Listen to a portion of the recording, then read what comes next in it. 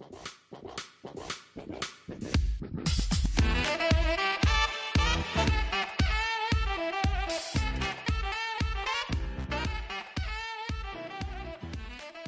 ดีครับสวัสดีครับสวัสดีครับสวัสดีครับสวัสดีครับสวัสดีครับขอต้อนรับเข้าสู่ Midnight Podcast นะครับเป็น Pre Season 3คุณวีนกล่าวไว้อย่างนั้นครับผมจะเป็นอะไรที่เราไม่เคยทำมาก่อนคุณต้านเคยกล่าวไว้ครับอาทิตย์ที่แล้วเราไม่เคยทำมาก่อนที่เราบอกว่าเราจะหยุดเราคุยกันไปคุยกันมาคือไม่หยุดครับลองไม่หยุดดูก่อนเราจะไม่หยุดตอนนี้เราจะไปหยุดตอนหน้าไม่แน่ตอนหน้าไม่แน่แต่ว่าเอาเป็นว่าตอนนี้ยังไม่หยุดนะครับวันนี้คุณเพชรมาไม่ได้อย่างที่เขาบอกไว้นะครับเราก็เลยได้คุณครับปุณครับมาแล้วครับผมคุณปุณจาก Untitled Gaming Podcast นะครับมาแจมนะครับคุณปุณนี่ก็จะไปโผล่รายการไหนก็จะบอกว่าปุณจาก UTG แล้วกูจะงงว่า UTG คือเหี้ยอะไรวะ Ultraman Go Podcast นะครับก็เหี้ยทำสักตอนพูดเรื่อง Ultraman ก็ได้นะมีปะล่ะมีมาเล่าไม่น่าจะพูดได้ Ultraman ไม่ได้ขนาดนั้นวันนี้เราจะไม่ได้มาคุยกันในรูปแบบเดิมอาจจะไม่ได้ยาวเท่าเดิมหรืออาจจะยาวเท่าเดิมก็ได้อันนี้ผมยังไม่แน่ใจเพราะยังไม่รู้ว่าจะเกิดอะไรขึ้นบ้างแต่ว่าในวันนี้ที่แน่คือเราจะไม่มีอัปเดตข่าวไม่มีแบบว่า upcoming Netflix Top 10ช่วงที่ผ่านมาที่เราเคยมีมันจะไม่มีครับมันจะไม่มีแต่เราอาจจะถามกันก่อนว่าอย่างอาทิตย์ที่แล้วเนี่ยคุณมีไปดูอะไรมาบ้างครับจะถามผมอีกเหรอครับถามเลยฮะผมไปดู Star Trek Discovery ต่อครับอีก1ตอนที่3มาวันศุกร์ก็เลยได้ดูพอดีมันออก week by week เนอะครับต้องบอกก่อนว่าเราอัดกันในวันอาทิตย์ที่เท่าไหร่วะ1ครับวันนี้วันที่1โอ้โหเมื่อวานลอยกระทงคุณต้าไปทำอะไรมาบ้างวะครับก็มาอัดเทสทูดีครับเขาบอกเมื่อวานคือโหรถติดมากโอเคเมื่อวานคือวันเสาร์อะไรอย่างเงี้ยไม่ใช่เมื่อวานคือวันฮาโลวีนด้วยแต่อันนี้คือเมื่อวานของเราแต่ไม่ใช่เมื่อวานของคุณผู้ฟังครับผมเฮียแม่งกูงงความเทนเน็ตนี้รายการนี้ชอบพูดเรื่องเวลาผมไปดูเรื่องนี้มาครับแค่นี้เลยสั้นๆประมาณนี้ประมาณสัปดาห์ที่ผ่านมาไม่ทันดูอะไรเท่าไหร่ไม่สัปดาห์ที่ผ่านมาไม่ทันดูอะไรเท่าไหร่แล้วก็ตอนแรกมีความงงว่าจะอัดไม่อัดก็เลยไม่ได้ตัดสินใจดูอะไรสักอย่างนึงใช่ครับแล้วคุณปุณล่ะครับไปดูอะไรมาบ้างไหมมีที่ดูมี Lovecraft Country ดูจบละครับก็ตอนท้ายๆค่อนข้างดีมันจบแล้วเหรอจบละไม่ถึงมันออกมาจบตั้งแต่แรกแล้วหรือว่าไม่ก็คือมันก็มาวีคละตอนนี่คือเพิ่งออกตอนจบมาไม่ได้เพิ่งออกมาพักใหญ่แล้วแต่ว่าเพิ่งดูจบโอเคครับแล้วก็ Raised by Wolves เฮ้ยตอนนี้ก็จบแล้วดีไหมดีก็ถือว่าดีตรงที่มันเป็น material ใหม่ไม่อยากเรียกว่าแบบ Raised by Wolves ซีซั่น1อยากเรียก Raised by Wolves ซีซั่น0ไงเงี้ยรู้สึกงั้นซีซั่น1ก็ถือว่าได้แหละคือก็ดูแล้วก็นี่คือสิ่งที่ลิบลี่สกอตพยายามจะทำตั้งแต่ไอ้นั่นของเขาอะเอเลี่ยนที่เขามาทำใหม่ชื่ออะไรแล้วนะโคเลนไม่ใช่ไม่ใช่โควินนั้นดิมึงจะทาอะไรโพมิทิอุสโพมิทิอุสตั้งแต่คือมันมีคอนเซปต์ที่มันเหลื่อมทับกันอยู่ครับไอ้โพมิกูเข้าใจละใช่แล้วก็รู้สึกว่าลิบลี่สกอตเขาคงออฟเซตกับไอเดียเนี้ยเหรอนี่คือลิบลี่สกอตเกี่ยวข้องกับไอ้นี่ Raised by Wolves ด้วยเหรอเป็น executive producer มันได้เป็นผมว่ามันฟีลมากเลยนะเหรอมันฟีลอยากดูแล้วว่ะใช่ต่อหน้าเลยไหไหมดีนะดีเราพูดเหมือนว่าเราอยากรีวิวอยู่นะใช่เราสนใจอยู่เดี๋ยวผมกลับไปดูเลยก็ได้ครับเพราะผมทำอะไรหลายๆอย่างเสร็จแล้วไม่งั้นก็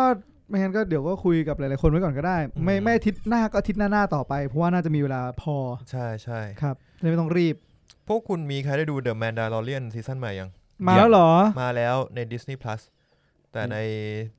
เว็บที่เราดูกันปกติยังไม่มาเว็บที่เราดูปกติครับผมว่าจะไปติดตามกับ Jack Sparrow แล้วคือมันก็อยากดูไงอยากดูดิเห็นมีคนเรีแอคชั่นอะไรอย่างเงี้ยก็เขาบอกว่าก็ดีเยอะอยู่ดีแหละผมค่อนข้างเชื่อใจนะว่ามันจะออกมาดีMandalorian ซีซั่นเนี้ยนะครับก็ไปดูกันมาประมาณนี้เลยมีอีกเรื่องก็ Ashfall ดูละไปดู Ashfall เหมือนกันขำวะทำไมขำวะขำในความพยายามของมัน ในความพยายามของบทมันพยายามจะเป็นหลายอย่างมากจนงงว่าแบบทำไมไม่ทำให้มันดีไปสัก 2-3 อย่างก็พออะไรเงี้ยนะนั่นแหละฟังแล้วรู้สึก ไม่อยากดูเลย เมียจะคลอดไหมใช่ไหมเมียจะคลอดไหม เมียจะคลอด โอเค คือทุกอย่างอ่ะ ง่ายๆ คือถ้าเป็นคนที่ดูหนังเยอะ จะเดาให้หมด มันจะ follow by rule book เลยมันจะเป็นคลาสสิกเลยคือถ้าเราเห็นอันเนี้ยแปลว่าจะมีอันนี้เกิดขึ้นเนี่ยมันตอบตามนั้นเลยไม่มีการทวิตก็อย่างที่กูบอกว่าถ้าในเรื่องมีผู้หญิงท้องแก่ใช่มันผู้หญิงก็แปลว่าผู้หญิงจะคลอดในหนังแน่นอนคือทุกฉากมันจะมีการใส่หินแล้วก็มาเฉลยตามหินซึ่งมันคิดว่าคงเท่มั้งที่ทวิตอะแต่ปัญหาคือมึงไปแช่ตรงหินบ่อยคือบางอย่างมันยังไงอะมันดูออบเวียสเกินอ่ะจนทำให้ตอนหลังก็แบบโอเคคงออกมาท่านี้แหละอะไรอย่างงี้เลยกลายเป็นว่ามันทำร้ายตัวเองด้วยการที่พยายามจะทวิสซับซ้อนอะไรเงี้ยโอเคมีเรื่องนึงที่อยากจะพูดถึงเมื่อสักครู่นี้ครับเราเพิ่งกินข้าวกันครับอิ่มเลยครับตอนนี้อิ่มมากแล้วก็วันนี้เนื่องจากคุณปุณบอกว่าอยากกินอะไรเนื้อครับเราก็เลยสั่งที่เป็นไก่แต่ว่าไม่อยากกินไก่ทอดแบบทั่วไปผมเองไม่อยากกินไก่ทอดแบบทั่วไปที่แบบทุกคนกินกันเป็นประจำก็เลยอะไรไม่โดนใจไม่รู้ไปจิ้มฮูเตอร์มานี่เขาก็ไม่ได้สนับสนุนนะแต่อยากบอกว่าเฮ้ยมันอร่อยว่ะมันเป็นอีกสไตล์นึงคือฮูเตอร์ไม่ได้มีแต่นมครับมีไก่ด้วยฮูเตอร์ใครคุ้นๆเนี่ยจะขับผ่านแถวสีลมนาก็จะเป็นร้านแบบส้มๆหน่อยแล้วก็เหมือนว่าเด็กเสิร์ฟก็จะชอบใส่เป็นผู้หญิงเด็กเสิร์ฟต้องเป็นผู้หญิงเป็นสัญลักษณ์ของเขาเลยก็คือใส่เสื้อกล้ามใส่กางเกงขาสั้นสีส้มอะไรเงี้ยเสื้อกล้ามสีขาวอะไรเงี้ยคนก็อาจจะมีภาพลักษณ์ที่ไม่ดีกับร้านสักเท่าไหร่นมที่ว่านี่คือมิลค์เชคนะมิลค์เชคอร่อยมิลค์เชคอร่อยสนใจเนี่ยขับผ่านตรงสารแดงซื้อได้ไหมมิลค์เชคสตรอเบอรี่น่าสนใจครับครับผมอเมริกันดีซึ่งจริงๆอาหารเขาใช้ได้นะเว้ยครับไปลองกินดูผมว่าใช้ได้เลยครับคือไม่ใช่อะไรคือกลัวว่าแบบบางร้านที่ไม่ได้เปิดอยู่ในจุดที่ฝรั่งเยอะช่วงนี้คือฝรั่งไม่เยอะนึกออกป่ะเขามาเที่ยวไม่ได้คนไทยก็ไม่กล้าเข้าร้านนึกออกป่ะร้านจะเจ๊งแล้วกูจะไม่ได้แดกเพราะฉะนั้นใครอยากลองไปลองนะฮะครับสำหรับคนที่อะไรนะ KFC McDonald's เบื่อแล้วบอนชอนก็รอนานลองดูกันบ้างใช่อีกสไตล์นึงครับแต่เมื่อกี้เปิด Grab จะเสิร์ชชิคเก้นเรากะว่ามันน่าจะมีไก่ทอดอะไรบ้างที่แบบไก่ทอดมีหลากหลายสไตล์เนอะไก่ทอดบัตเตอร์มิลค์แบบ KFC ไก่ทอดเซาเทิร์นแบบอเมริกันไก่ทอดบัฟฟาโลวิงไก่ทอดหาดใหญ่ไก่ทอดเกาหลีไก่ทอดญี่ปุ่นคาราเกะกูเปิดมากูเจอไก่ทอดเกาหลีช่วงนี้ไก่ทอดเกาหลีเยอะมากแล้วก็ไม่รู้ว่าแต่ละร้านมันต่างกันขนาดไหนซอสมั้งก็เข้าใจแหละว่าซอสมันน่าจะแบบต่างกันสักนิดนึงแต่ว่าพอมาบอกว่าเป็นไก่ทอดเกาหลีปุ๊บมันความแรกมันก็รู้สึกแบบหรือกูสั่งบอนชอนดีว่าบอนชอนมันเซฟอะร้านอื่นไม่เคยกินอะไม่รู้จะเป็นยังไงใช่แต่แบบถ้าพูดถึงไก่ทอดช่วงนี้คือนอกจากดูหนังเนี่ยก็ออฟเซตกับการทำอาหารเหรอทำเลยทำไก่ทอดไต้หวันไก่ทอดไต้หวันเป็นไงมันก็จะจริงๆมันคือไก่ป๊อปแหละไก่ป๊อปเอาไปคลุกผงไม่คลุกผงแต่ว่าผงที่คลุกเนี่ยมันจะเป็นสีขาวเป็นซอสแอนด์เปปเปอร์ไม่ใช่ผงนะอันนั้นเกลือไอ้นั่นแป้งครับก็มันเป็นซอสแอนด์เปปเปอร์แต่ว่ามันไม่ใช่ซอสเปปเปอร์ปกติมันก็คือเป็นซอสเปปเปอร์ของสูตรจีนเนี่ยมันจะเรียกว่าเจลเหยียนมันจะใช้พริกเสฉวนด้วยก็จะหอมดีคือถ้าเคยกินอีปลาหมึกปลาหมึกไอที่มันเคยอยู่ในสตาร์อะไรสักอย่างพอดีเนี่ยซอสแอนด์เปปเปอร์นั่นแหละหอมดีก็เลยลองทำเล่นเห็นพวกเพื่อนที่ไปไต้หวันกลับมาคือพูดถึงแต่อีผงคุกอันนี้แบบว่าชอบมากใช่ทำเองได้มีสูตรใน YouTube เลยหรอใช่ผมก็ต้องไปหาพริกเสฉวนมาให้ได้ใช่ซึ่งซื้อได้เยาวราชหรือว่าสั่งShopee อะไรอย่างงี้ก็ได้เลยพวกเอาใหม่พริกเสฉวนกับปูเสฉวนมีอะไรเกี่ยวดองข้องกันไหมอาจจะมาจากเสฉวนเหมือนกันปูเสฉวนเป็น แคว้นหรือมณฑลในจีนอะไรที่มาจากตรงนั้นเขาจะเรียกว่าเสฉวนคนพบตอนเมื่อก่อนเราอาจจะนำเข้าปูชนิดเนี้ยปูเสฉวนไม่ใช่เป็นปูผัดผงกะหรี่สไตล์เสฉวนหรอวะไม่ใช่ ปูเสฉวนคือปูเสฉวนคือไม่ใช่ปูที่มาจากเสฉวนปะวะคือปูที่เดินเฉียงเดินตรงไม่ได้จริงปะเนี่ยปูที่มีเปลือกหอยข้างหลังอ่ะเขาเรียกปูเสฉวนปูอะไรมันเดินตรงวะว่ายสัตว์ปูเสฉวนจริงด้วย จูปูเสฉวนเดี๋ยวไอ้เหี้ยกูเปิดมาลิงก์แรกเจออันนี้คือให้กูต้องคิดยังไงจูปูเสฉวนใหญ่ขึ้นพวกมันปกป้องบ้านคือเหี้ยอะไรวะเนี่ยกู National Geographic ไอ้สัตว์โอเคทั้งนี้ทั้งนั้นสิ่งที่พูดไปมันก็ไม่ได้เกี่ยวอะไรไม่เกี่ยวก็ไม่รู้อะคือคงมีที่มาแหละว่าทำไมเรียกปูชนิดว่าปูเสฉวนแต่ว่าไอ้ปูเนี้ยมันไม่ได้มาจากเสฉวนอ้าวจริงเหรอมันก็เจอตามชายหาดไทยปกติอะชายหาดไทยมีปูเสฉวนด้วยขอกูอ่านเป็นไม่รีเสิร์ชอะไรตอนนี้วะเนี่ยนี่ตอนเอ็กซ์เพริเมนต์เป็นตอนหาความรู้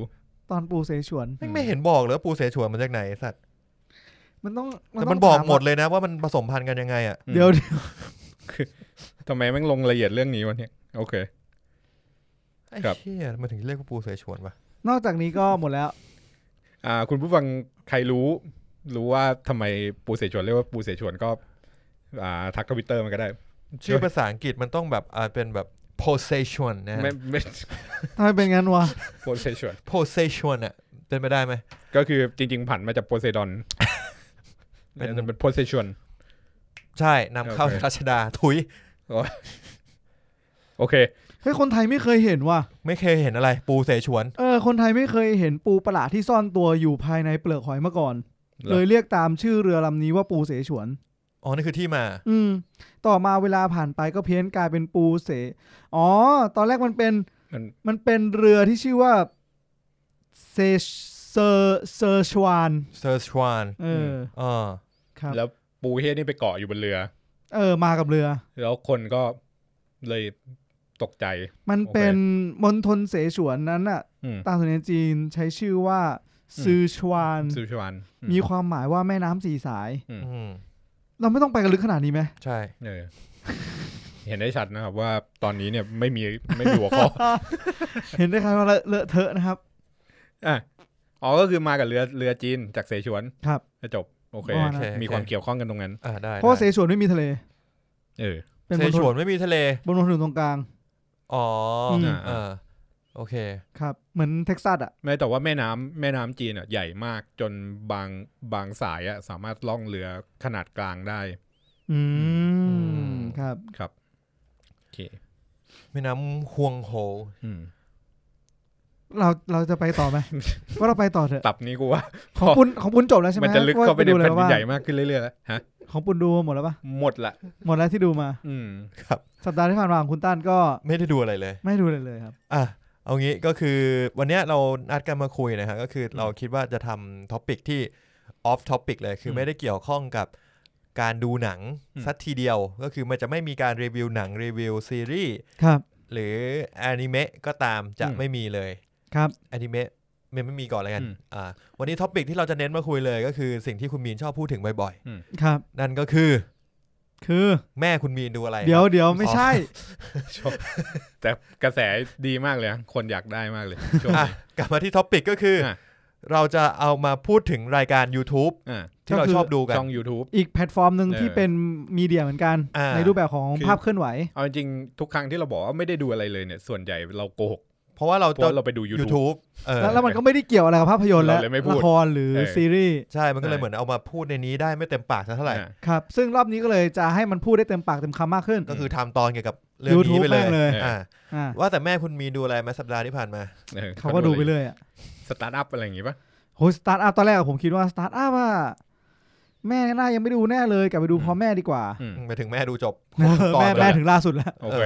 ไปดูมาตอนไหนวันนี้แล้วก็ไม่เคยพูดถึงเลยนะแสดงว่าไม่ประทับใจดิแม่บอกว่าดีมากก็งงไปอีกโอเคแต่ไม่พูดถึงดูอะไรอีกไหมไม่ดูแม่แล้วตอนมึงดู Star Trek Discovery นี่แม่ดูกับมึงไหมไม่แม่นั่งเฉยๆแต่ว่านั่งดูข่าวมากกว่าช่องอะไรไม่ค่อยอินก็เพื่อนๆเขาส่งมาผู้ใหญ่ยุคนั้นก็จะค่อนข้างเสพสื่อจากเพื่อนเป็นหลักจากไลน์ใช่จากอะไรก็ตามแต่ซึ่งเขาจะเชื่อไม่เชื่อเขาก็จะบ่นมาในตอนนั้นว่าเพื่อนส่งอันนี้มาเชื่อไปได้ยังไงวะอะไรอย่างเงี้ยประมาณนั้นซึ่งผมก็ไม่รู้หรอกว่ามันจริงไม่จริงก็นั่งวิเคราะห์กันเล่นบ้างดูหนังไม่รู้เรื่องบ้างครับโอเคงั้นเราเข้าท็อปิกเลยไหมวันนี้เรากะว่า EP นี้จะไม่นานครับนะครับก็ เริ่มจากผมจะถามก่อนนะครับว่าปกติคุณดู YouTube กันช่วงเวลาไหนคุณไหนคุณปุ่นครับ YouTube เหรอ YouTube มีส่วนใหญ่มีดูก่อนนอนเยอะกับตอนเข้าห้องน้ำซึ่งเป็นพฤติกรรมที่ไม่ค่อยดีเท่าไหร่ในการเอา YouTube ไปดูในห้องน้ำเพราะว่ามันจะจะเป็นลิสีดวงเอา เพราะนั่งนานไปหน่อยเพราะว่าช่องที่ผมดูบางช่องคลิปมันยาวซึ่งแบบไม่น่าจะเอาไปดูบนชักโครกไม่ค่อยดีกับสุขภาพตูดแม่ผมเพิ่งเป็นลิสีดวงไปนะฮะก็ระวังแล้วเพราะว่าตอนเนี้ยเราอาจจะยังสุขภาพดีอยู่ใช่ตอนที่เรายังไม่แก่มากแต่ว่าแก่ๆตัวไปเนี่ยอาการนี้มันก็จะเกิดขึ้นได้นะครับครับคุณมีนคุณเป็นลิสีดวงไหมไม่เป็นงั้นมามีดูช่วงเวลาไหนจริงๆก็ต้องบอกว่าใกล้เคียงจริงๆต้องใช้ว่ามันค่อนข้างจะมีหลายช่วงเวลาหลายโอกาสแล้วก็หลายรูปแบบขึ้นอยู่กับคอนเทนต์ด้วยแล้วก็ขึ้นอยู่กับช่วงเวลาของเราด้วยถ้าเป็นก่อนนอนได้ดูไหมก่อนนอนก็บางครั้งก็ดูบ้างจะดูอะไรก่อนนอนส่วนใหญ่ดูก่อนนอนเนี่ยจะเป็นเกี่ยวกับแม่ลุ้นเลยเกี่ยวกับงานทำไมวะมันคือแบบบางทีเวลาเราหาทางออกอะไรบางอย่างไม่ได้ที่มันเกี่ยวกับงานสมมติผมเป็นโปรแกรมเมอร์ใช่ไหมแล้วผมโค้ดแล้วผมรู้สึกว่ามันติดปัญหาถ้าเสิร์ชไปเสิร์ชมาแล้วมันหาทางออกไม่ได้ก็จะเปิดหาเปิดเสิร์ชก่อนนอนเหมือนลมแบบนึกออกนะตอนนอนพอดีถ้ารู้สึกมันต้องมีอะไรบางอย่างที่แบบเวิร์กเอาจริงผมกลัวมากเลยผมจะไม่ทำอย่างนั้นกลัวแบบเปิดดูแล้วแบบยูเลกาตอนนั้นแล้วก็ไม่ได้นอนตั้งผมว่าส่วนใหญ่ถ้ายูเลกาปุ๊บอะจะนอนเลยหรอเพราะว่าแบบตื่นมารู้แล้วไม่รู้ว่าต้องแก้ไงก็ตื่นมาเปิด YouTube History แล้วเห็นนึกออกแล้วโอเคแต่ว่าจะไม่พยายามเอาตัวเองไปวางตรงนั้นเพราะรู้สึกว่าถ้ามันแก้ไม่ได้อ่ะมันจะอยู่ในลูปนี้แล้วก็จะไม่สามารถทำใจให้นอนหลับได้นอนไม่หลับถ้ามันคาอย่างนี้เหมือนกันก็อีกอย่างนึงก็คือแข่งเกมผมชอบแข่งกลางคืนใช่แข่งเกมจะเปิดรู้สึกว่าการดูแข่งเกมเนี่ยเป็นช่วงที่หลับสบายมากเลยไม่รู้เพราะอะไรการดูคนอื่นแข่งกันเนี่ยการฟังเสียงพิธีกร 2-3 คนแหกปากโวยวายนะมันจะมีนิดๆหน่อยก็เพลิดเพลินแล้วก็หลับไปครับถ้าเป็นช่วงเช้าเนี่ยก็จะมีดูข่าวบ้างเปิด YouTube ดูข่าวฟังข่าวบ้างรุ่นเราเนี่ยจะไม่เปิดทีวีดูข่าวแล้วนะผมไม่ดูข่าวคือทีวีผมไม่ได้เปิดนานแล้วในห้องผมเนี่ยเวลาไม่ค่อยลงตัวทีวีผมเปิดเพื่อดู YouTube หรือ Netflix เพราะเป็นสมาร์ททีวีครับคือข่าวผมก็แบบบางทีก็ดูใน YouTube บางทีก็ Twitter ที่ follow สำนักข่าวอะไรเงี้ยใช่เหมือนกันแต่เราไม่ได้เสพจากแบบทีวีแล้วอย่างถ้าช่วงแบบวันนี้พรุ่งนี้จะมีมีในเราก็อาจจะถ้าสมมติว่ามันมีสเกตมาใน YouTube ว่ามีทีเซอร์ใหม่หรืออะไรใหม่อะไรเงี้ยก็จะแวะดูหน่อยครับแล้วก็จะมีฟังข่าวเนี่ยส่วนใหญ่จะเป็นแล้วก็จะมีรายการข่าวบางรายการที่ฟังเปิด YouTube แหละจะฟังบนรถอะไรเงี้ยก็จะมีแล้วตั้นจะเหมือนปุ่นคือจะดูก่อนนอนก็คือจะเปิด YouTube เพราะว่าไม่อยากดู Netflix ผมก็จะมีแอปอยู่คู่กันเลยแบบกดปุ๊บมันจะมีอยู่คู่กันจะ YouTube จะ Netflix จะมีช่วงนึงที่เราเห่อ Netflix แล้วก็จะเข้าไปดู Netflix แล้วมันก็จะแบบยาวไม่ได้นอนเราไม่ได้นอนเราก็เลยสลับมาเป็น YouTube ซึ่งผมจะแปลกอย่างนึงคือผมอ่ะก่อนนอนผมจะชอบดูรายการทำอาหารเฮียก็ดอแรมซี่จริงๆก็คล้ายๆกันนะชอบดูก่อนนอนแล้วก็ทุกคนก็จะบอกมึงบ้าเปล่าหรือมึงโรคจิตเปล่าผมแทรกหน่อยอะไรพูดถึงรายการทำอาหารก็ดอแรมซี่เป็นช่วงเวลาบ่ายๆของผมกับแม่ในวันหยุดที่ดีมากดูก่อนดอแรมซี่นะเพิ่งเปิดมาปุ๊บดูอะไรดีวะดูทำอาหารอะไรเงี้ยก็ดอแรมซี่แนะนำว่ะเหมือนแบบพอมันเห็นว่าเราเปิดทุกวันนี้เวลานี้มันก็จะแนะนำมาให้ผมอะทุกวันนี้เวลานี้ผมจะเห็นเฮ้ยมันมีอาหารใหม่กะแม่ลองดูไหมเผื่อจะทำได้จริงการดูตอนบ่ายเป็นเรื่องดีมันจะยังไม่หิวมากแล้วทำให้ตอนเย็นเราอยากกินอะไรสักอย่างนึงเราสามารถมีเมนูตอนเย็นได้แล้วก็ไปช้อปปิ้งกับแม่ใช่นี่มันดีนะเพราะว่าเราจะนึกไม่ออกว่าเย็นนี้จะกินอะไรเพราะฉะนั้นถ้าดูกอร์ดอนแรมซี่เฮียมันทำไก่ไอ้เฮียไก่ว่ะเพราะวันที่ส่วนใหญ่เราจะอยากอยู่บ้านอยู่แล้วไปก็ไปไม่ไกลจนวันดีคืนดีกอร์ดอนแรมซี่ทำไก่งวงอย่างเงี้ยเราก็จะแบบไอสัตว์กูทำตามไม่ได้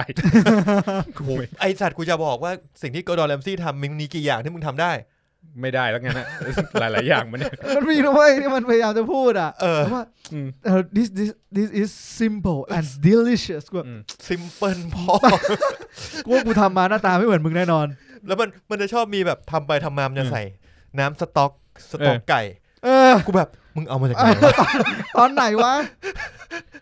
แต่น้ำสต๊อกไก่มันก็คือคนอแหละคนอรสไก่ถ้าคุณจะทำอ่ะแต่ว่ามันก็จะได้ไม่เหมือนที่เขาทำอ่ะ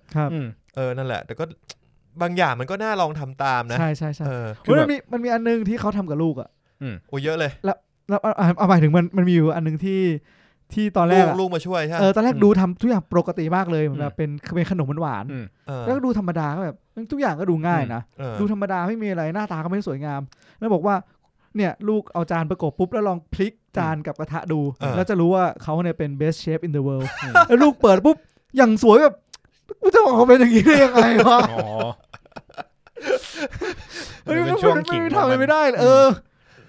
it's so simple ไม่จริงครับมันจะมีอันนึงที่ผมเหมือนจะทำตามได้ก็ไม่เชิงนะเป็นก็คือสเต็กกับอันนึงที่แบบไปหยิบเทคนิคบางอย่างเข้ามาครับอันนี้ผมถามคุณมีหน่อยตอนที่ผมดูคลิปนี้กอดอมันทำเหมือนเป็นบรันช์อันนึงเป็นเหมือนไข่กับเบคอนแต่เบคอนนี่ไม่ใช่เบคอนธรรมดาปกติเราเบคอนแบบก็ไปย่างไปทอดมันก็จะแบบเค็มๆกรอบๆมันออกแต่ว่าอันเนี้ยคือเขาใส่น้ำตาลทรายแล้วก็ใส่เมเปิลไซรัปเคลือบเบคอนแล้วก็ทอดเป็นมันคือเมเปิลเกรสเบคอนเขาบอกว่าอเมริกันชอบทำใช่จริงไหมใช่จริงไหมครับคุณมีฝั่งแคลิฟอร์เนียมีนะว่าปุ่นมันน่าจะเข้าอยู่กับคนอเมริกันมากกว่ากูเอาไอ้สัตว์ที่ไปอยู่มาปีนึงมึงอยู่มาเท่าไหร่กูไปกินข้าวผัดอเมริกันกูมาอยู่มาเดือนครึ่งไอ้สัตว์ไม่แต่สังคมกูส่วนใหญ่คนไทยเยอะไงคือมีนไปทำงานไงแล้วก็ของกูคือโดนส่งไปอบรมแล้วไม่มีคนไทยรอบตัวเลยกูเลยเหมือนโดนสถานการณ์บังคับให้เบลนด์เข้ากับอเมริกันมากกว่านั้นแต่กลับมาที่ฮันนี่เกรสเบคอนนี้ผมลองทำตามไอ้เหี้ยอร่อยใช่ไหมแต่รสชาติมันคล้ายหมูแผ่นหน่อยแต่คุณอย่าไปคิดแบบนั้นว่ามันเป็นหมูแผ่นคุณคิดมันคือเบคอนมันไออเมริกันเบรคฟาสต์มันจะมีอยู่เป็นซีรีส์หนึ่งที่มันเป็นของคาวผสมของหวานอ่ะครับไอพวกซีรีส์แบบโครนัทหรือว่าเบอร์เกอร์ที่เป็นโดนัทอย่างเงี้ย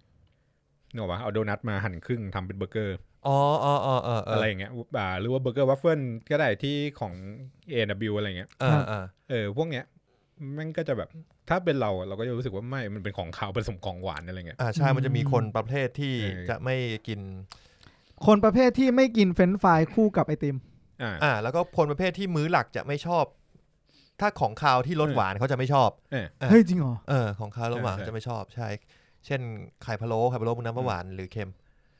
แล้วแต่คนทำไข่ลูกเขยไข่ลูกเขยต้องหวานแน่หวานมาซึ่งบางคนประเภทนั้นมันจะมีอยู่นี่คือเราเป็นมิกซ์ซาวด์ดิลิเชียสมั้ยนะฮะไม่รู้ไงกูก็ไม่รู้มันเปิดด้วยช่องกอร์ดอนแรมซี่โอเคเหมือนไอ้เพชรมั้งไอ้เพชรก็จะไม่ชอบของคาวที่หวานเนี่ยอ๋อเหรอใช่จะมีอยู่ให้เราเป็นคนที่อินกับของคาวที่หวานกูชอบเหมือนกันถึงอ้วนนี่ไงของผมครับเราก็นั่งกันด้วยกันอ้วนหมดทุกคนนะฮะของผมมันจะมีอยู่ว่าเมนูไหนที่ต้องหวานครับเช่นก๋วยจั๊บ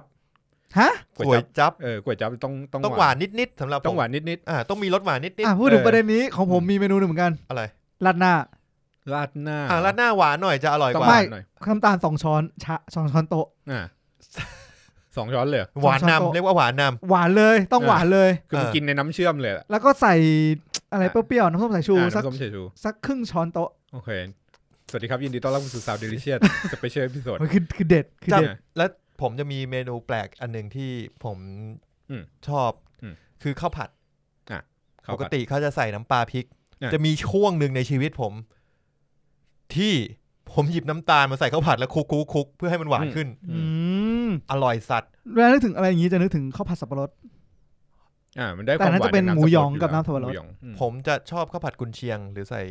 กุนเชียงอะไรนิดนึงให้พูดถึงกุนเชียงทำไมวันนั้นผมเจอพี่ผมคนนึงเดินไปสั่งขอผัดกะเพรากุนเชียงไข่ดาวเฮ้ยน่ากินผัดกะเพรากุนเชียงไข่ดาวผมแบบคิดในใจรู้เลยว่าจะออกมาเป็นอะไรพี่ผมคิดในใจว่าผ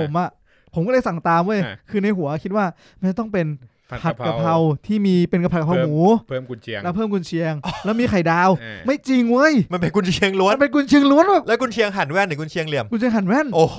ไม่เข้าเนื้อกูบอกเลยกูช็อกไปเลย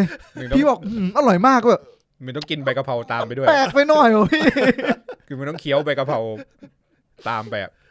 ผมเพิ่งสั่งกะเพราไอ้อย่างงี้มากินร้านเขียงมั้งที่แม่งมีเรียกกะเพราเทพแม่งจะมีหมูยอหมูสับกุนเชียงโคตรอร่อยเลยโคตรอร่อยเลยถ้าใส่หมูสับลงไปด้วยนะของจานนะกูว่าอร่อยใช่คิดงั้นเหมือนกันคือในหัวกูอร่อยแน่นอนมันไม่มีพี่มันขาดความจืดไปหน่อยครับนี่คือช่องอาหารไอ้เหี้ยไมค์ติดปากแล้วเสียงเข้มเลยนะเสียงนุ่มเลยกลับมาที่ YouTube กอร์ดอน แรมซี่แล้วผมก็จะดูมันจะมีอันนึงคือ Kitchen Nightmare เคยดูป่ะโอ้โหที่คุณชอบด่าไม่ที่มันจะไปเดคอเรทร้านที่ใกล้จะเจ๊งอ่ะนึกออกโคตรเฟกเลยสัตว์แต่สนุก นี่คือดูก่อนนอนดูก่อนนอนแล้วก็แต่ก็จะมีพวกรายการฟุตบอลอะไรเงี้ยเดี๋ยวเราลงดีเทลอีกทีนึงครับรายการฟุตบอลมันก็จะไม่นานมากแบบคลิปวิเคราะห์เกม8นาทีอะไรเงี้ยดูเสร็จก็นอนได้เลยอะไรเงี้ยชอบอะไรที่มันเกี่ยวกับสปอร์ตนี่มันเข้ามาดูก่อนนอนเพลินๆแบบเดียวดีนะดีแต่บางทีมันก็แบบบางทีไฮไลท์บางเกมหรือว่าวิเคราะห์บางอันมันมากเดือดใช่ไหมเดือดสัตว์นอนไม่หลับขอดูต่อ ก็มีครับผมแต่แปลกอย่างนึงอันนี้หมดละก็คือแต่ก่อนอ่ะ YouTube สำหรับผมอ่ะมันจะเป็นอะไรที่เกี่ยวกับเพลงเท่านั้นเพลงหรือแบบไลฟ์คอนเสิร์ตอะไรเงี้ยก็จะนึกถึง YouTube ก็เราจะไม่นึกถึงคอนเทนต์ประเภทอื่นเลยนะสำหรับผมอ่ะอาจจะมีเทคนิคบางอย่างที่แบบวิธีลงโปรแกรมแคควิธีทำที่จะทำหาอะไรใน YouTube ที่เราเจอบ้างอะไรเงี้ยรู้ว่าเป็นโรงเรียนอินเดียถูกปะ Hello today I'm going to tell ไม่ใช่ I'm going to teach you ทำที่อะไรอย่าง how to install Adobe Audition แต่จริงๆคือดีนะคือหมายถึงว่าเขาไม่ได้พูดติดกันรัวจนฟังไม่เข้าใจอ่ะเหมือนมันมีคลิปที่ติดกันจริงเหรอผมรู้สึกมันจะมีแก๊ปให้แบบว่าประโยคเมื่อกี้มันพูดเลยนะ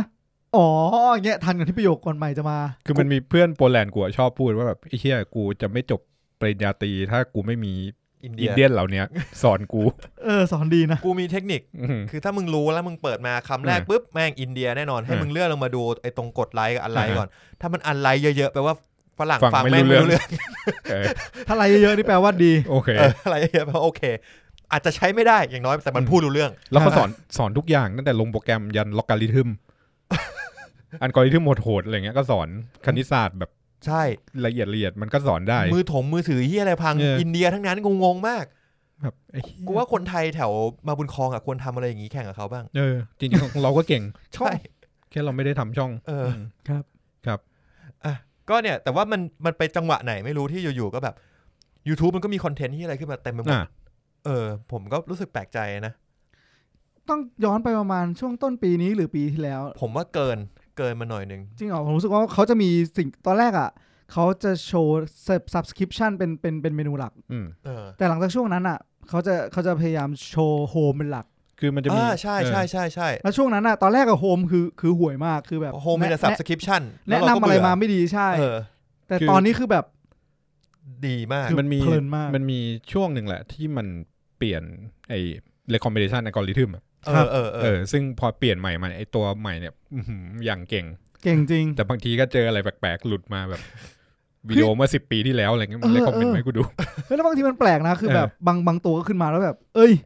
10 ปีแล้ววะก็อยากดูครับก็มีแต่แบบบางทีแบบอะไรวะไม่สนใจก็มีแล้วแบบบางอันอ่ะคือเข้าไปดูอ่ะแล้วในคอมเมนต์ข้างล่างมันแบบมันก็พิมพ์แบบกูก็ไม่รู้เหมือนกันว่าเกิดอะไรขึ้นแต่ว่าแม่งแนะนำวิดีโอนี้ให้กูหลังจาก10 ปีที่อัปโหลดแม่งก็ดีว่ะอะไรเงี้ยแล้วก็ข้างล่างไม่มีแบบอะไร2019 แก๊งมาเจอกันทางนี้2020แก๊งเจอกันทางนี้เลย2020 still listening กูแบบโอ้ซึ่งไอ้ปรากฏการณ์เนี้ยมันทำให้เกิดไอ้นี่กับไอ้พลาสติกเลิฟอะไรพลาสติกเลิฟที่ซิตี้ป๊อปดังขึ้นมาเนี่ยพลาสติกเลิฟของทาเคอุจิไม่ใช่ทาเคอุจินึกออกแล้วมาริยะทาเคอุจิมาริยะทาเคอุจิก็คือถ้าพูดถึงซิตี้ป๊อปอะเพลงนี้ก่อนเลยซึ่งมันเกิดจาก YouTube แม่งเลยจู่ๆก็เลยคอมเมนต์ให้ทุกคนอ๋อเหรอแต่ผมว่าไปได้ใน Spotify เพลงนี้ แต่เริ่มจากตรงนี้ก่อนครับแต่เพลงนี้ดีชอบมากแล้วก็มีเวอร์ชันรีมิกซ์เหี้ยอะไรเอามาทำให้มันเหี้ยมากมันมีที่เป็นแมชอัพกับพวกพารามอร์อะไรพวกเนี้ยไม่โคตรเจ๋งอะไอ้เหี้ยเจอท็อปคอมเมนต์This take me back to when I wasn't alive in the 80s in Japan โอ้ I wasn't alive ทำให้ก็คือตอนนั้นกูยังไม่เกิดตอนแรกกำลังจะบอกว่าโรแมนติกเลย This take me back ตอนที่กูยังไม่เกิดฟังแล้วนึกถึงความหลังแต่ความหลังเนี่ยกูยังไม่เกิดกูเกิดอีกอะไรเงี้ยไม่แล้วมันกลายเป็นว่าคนถูกใจฝรั่งก็มาเจอแนวเพลงนี้ซึ่งแบบมันไม่เคยเจออย่างเงี้ยซึ่งแม่งเป็นแบบเป็น hidden gem ของญี่ปุ่นอ่ะเพราะอันนี้มันจะบูมมาช่วงที่ญี่ปุ่นมันกำลังเศรษฐกิจกำลังบูมก่อนที่จะล่วงแต่ว่าช่วงนั้นคือฝรั่งจะไม่ได้ฟังสื่อญี่ปุ่นเท่าไหร่ครับแต่เพลงนี้ไอ้องค์ประกอบดนตรีอะไรทุกอย่างมันแบบดีไปหมดเลยแล้วหลังจากนั้นก็เลยเกิดกระแสซิตี้ป๊อปแต่ฝรั่งก็แบบเฮ้ยกูทำซิตี้ป๊อปชอบนู่นชอบนี่พอไปถามคนญี่ปุ่นเนี่ยคนญี่ปุ่นจะงงว่าซิตี้ป๊อปเหี้ยอะไรวะแบบไม่มีไงแต่ว่าพวกนี้บอกให้ซิตี้ป๊อปมันแนวของญี่ปุ่นไงอะไรเงี้ยพอเปิดกลับมาก็มันก็คือเพลงป๊อปแบบสมัย80 90ของเขาซึ่งกระแสดีมากจนถึงขนาดว่าค่ายเจ้าของลิขสิทธิ์เพิ่งทำแบบ MV สั้นๆออกมาคือเพลงนี้ไม่มี MV นะครับจริงใช่เพราะว่ามันนี่ใช่ไหมใช่นี่อันนี้กับใครนะอันนี้มันเอาไปทำเป็นเวอร์ชันล้อเลียนเป็นพาโรดี้เสิร์ชเลยพลาสติกเลิฟเนี่ยมีเป็น100จริงๆจะว่าพอพูดถึงเพลงเนี่ยมันจะทำให้ผมนึกเพลงหนึ่งของสไตล์ไม่มั่นใจว่าใช่สไตล์นี้ไหมแต่ผมเดาว่าอะไรอะไรMagic Way ป่ะ I love the girl with magic way is magic way มันร้องประมาณเนี้ยเพิ่งผมรู้สึกมันจะคล้ายๆสไตล์นี้เหมือนกันซึ่งหลังๆมาก็มีแบบแต่อันนั้นเป็น Spotify แนะนำมาคือมันแมทอัพกับอะไรก็เข้าไปหมดเนี่ยมันแมทกับเพลงแรปก็เลยกลายเป็นกระแสขึ้นมา198ของผมก็เป็น1984เหมือนกันใช่ทัสึโร่ซึ่งคนเนี้ยคือสามีของใช่ๆๆทาเคอุจิเหรอใช่แล้วลองดี Magic Way อันนี้ผมรู้สึกว่าหลังๆก็อยู่ดีร้านกาแฟหลายๆร้านเปิดใช่ก็คือพอกระแสซิตี้ป๊อปมาเนี่ยคนก็เริ่มกลับไปแบบไปฟังแล้วก็มาเจอว่านี่คือฝั่งผู้ชายก็จะมีคนนี้ซึ่งเขาเป็นผัวเมียกันเหรอใช่เป็นผัวเมียกันคือคู่นี้คือมึงครองซิตี้ป๊อปมึงครองวงการเพลงญี่ปุ่นไปพักเนี่ยเจ๋งนะโอ้โหโคตรโยกเปิดขับรถอะไรไปทะเลนะไปทะเลรถ Honda ก็โอเคแล้วด้วยเปิดประทุนหน่อยลมเย็นช่วงนี้หน้าหนาวด้วยรถต้องเป็น Honda Toyota อะไรอย่างเงี้ยรถญี่ปุ่นเหรอนิสสันได้อยู่กับนิสสันได้ครับเนี่ยนี่คุณตั้นจบตอนกลางคืนมั้ยยังนะจบแล้วข้ามมาแล้วอ๋อเหรอเปลี่ยนท็อปิกแล้วไม่มีแบบตอนเช้าตอนอื่นของคุณเหรอผมเน้นกลางคืนเลยกับเข้าห้องน้ำบ้างบางทีอะไรอย่างเงี้ยเข้าห้องน้ำก็ ROV ไม่ได้ ROV ปุ๊บเป็น4ดวงแน่นอนแค่ตาละครึ่งชั่วโมงซึ่งเอาจริงๆตอนเช้าเวลานั่ง BTS ไปทำงานผมจะล็อกไว้ให้เป็นช่วงเวลาฟังพอดแคสต์เหมือนกันเพราะรู้สึกแปลกๆกับการไปดู YouTube บนรถ BTS รู้สึกว่าใครจะมองจอเราก็ได้ใช่ๆไม่โอเคคือบางทีกูว่าดูอะไรที่มันเวียดชิดดูอะไรมันแปลกๆแล้วไม่อยากจะดูในที่สาธารณะอันนี้มันน่าจะเป็นของไม่รู้นะว่าสังคมโลกส่วนใหญ่เป็นไงแต่คิดว่าไทยกับญี่ปุ่นส่วนนี้น่าจะเหมือนกันคือแบบเวลาไปอยู่ในที่ส่วนรวมเราต้องปฏิบัติตัวอย่างนึงญี่ปุ่นเป็นหนักกว่าเราแล้วเวลาที่เราอยู่คนเดียวเราจะทำอะไรเวชิตยังไงก็ได้ครับนี่ก็ดีคอนเทนต์ล่าสุดที่เราพูดถึงคืออะไรนะกอร์ดอน การแนะนำใช่ไหมแนะนำวันนี้เราจะมาแนะนำอะไรที่เราดูกันแล้วกันงั้นขอถามแบบในเชิงหมวดหมู่ก่อนครับคุณปุณหมวดหมู่ที่คุณดูบ่อยๆมีหมวดหมู่อะไรบ้างจริงมีหมวดหมู่ใหญ่ๆที่บ่อยจะเป็นอะไรที่เกี่ยวกับญี่ปุ่นเยอะใช้คำว่าญี่ปุ่นเลยเพราะว่าตัวเองเป็นสายญี่ปุ่นคิดว่านับเรียกว่าเป็นโอตาคุแหละก็ระดับนึงก็คือเป็นเนิร์ดแต่ว่าก็สนใจวัฒนธรรมญี่ปุ่นมันเลยมีเรื่องแบบท่องเที่ยวญี่ปุ่นอนิเมะเพลงเดี๋ยวมันจะมีช่องที่เป็นเพลงเกี่ยวของญี่ปุ่นเยอะแล้วก็ มีสิ่งที่เรียกว่าvirtual YouTuber virtual YouTuber คือเหี้ยอะไรวะเดี๋ยวจะอธิบายให้ฟังอันนี้ก็น่าจะแบบเป็นเรื่องใหม่ใน YouTube ในระดับนึงคุณมีนปกติดูอะไรเป็นหลักหมวดหมู่แคตตากรีแล้วกันใช้คำว่าแคตตากรีดูขอเริ่มต้นที่อาหารเนี่ยต้องมีนิดนึงมีบ้างแล้วก็จะมีท่องเที่ยวไทยต่างชาตินิดหน่อยอันนี้ได้วัฒนธรรมมาจากต้องหาอะไรดูกับแม่ครับอาจจะมีก็จะมีอย่างว่ามาคือเกมนิดหน่อยแล้วก็จะมีเกี่ยวกับหนังบางครั้งที่ดูใช่ครับก็จะประมาณนั้นของผมบ้างของผมก็จะมีที่เยอะเลยก็น่าจะเป็นอาหารดูบ่อยอาหารทั้งทำอาหารรีวิวอาหารแล้วก็จะมีฟุตบอลเยอะเลยทั้งวิเคราะห์รีวิวไฮไลท์เป็นคอมเมนเตเตอร์บ้างอะไรอย่างงี้แล้วก็จะมีเพลงในเพลงก็มีพวกไลฟ์สดอะไรเงี้ยก็จะมีแต่ว่าจะไม่ค่อยดู MV ไม่ค่อยฟังเพลงใน YouTube เท่าไหร่แล้วก็หลักๆจะมีประมาณนี้นะอาจจะมีจะมีพวกคุณหนังกูพูดไปยังวะจริงๆยังหนังก็น่าจะมีแต่ของผมส่วนใหญ่หนังที่ผมดูจะเป็นเชิงแต่ก่อนจะมีช่วงที่ดูรีวิวเยอะแต่จนมาทำรีวิวเองก็คือทำ Midnight Lounge เนี่ยก็จะลดพวกนั้นดูเพราะเราไม่อยากไปรับใช่ไปรับอินพุตจากเขามาก ลัวเหมือนกันนะจะรู้สึกแบบคือบางทีเราไปฟังเขาแล้วเราก็จะรู้สึกว่าเดี๋ยวเราจะรีวิวเราจะคิดเหมือนเขาเอาopinion เราจะ influence by เขาแต่ว่าก็จะบอกแล้วกันว่าเราชอบดูใครเป็นพิเศษแล้วก็หนังเนี่ยเชิงมันจะดูเชิงพาโรดี้ที่เป็นแบบล้อเลียนบ้างจะดูที่มันเป็นเกล็ดนอกเหนือจากเนื้อเรื่องมากอะไรอย่างนี้ก็จะมีช่องประมาณนั้นซึ่งปุณก็น่าจะมีมาแนะนำวันนี้มีงั้นเรามาทีละหมวดไหมหมวดอะไรดีอาหารก่อนไหมอาหารก่อนดีกว่าเมื่อกี้ก็กอร์ดอน แรมซี่ละของมึงคือของปุณก่อนเอาช่องที่อยากแนะนำมีช่องของอดัมเลียว ADAM แล้วก็ LIAW คนนี้เป็นอดัมเลียวเป็นมาสเตอร์เชฟออสเตรเลียแล้วก็จดไว้ดีกว่าเผื่อไปแนะนำชาวบ้านเขาอดัมเหลียวฟู้ดนะครับหมวดฟู้ดอันแรกของคุณปุณคืออดัมเหลียวใช่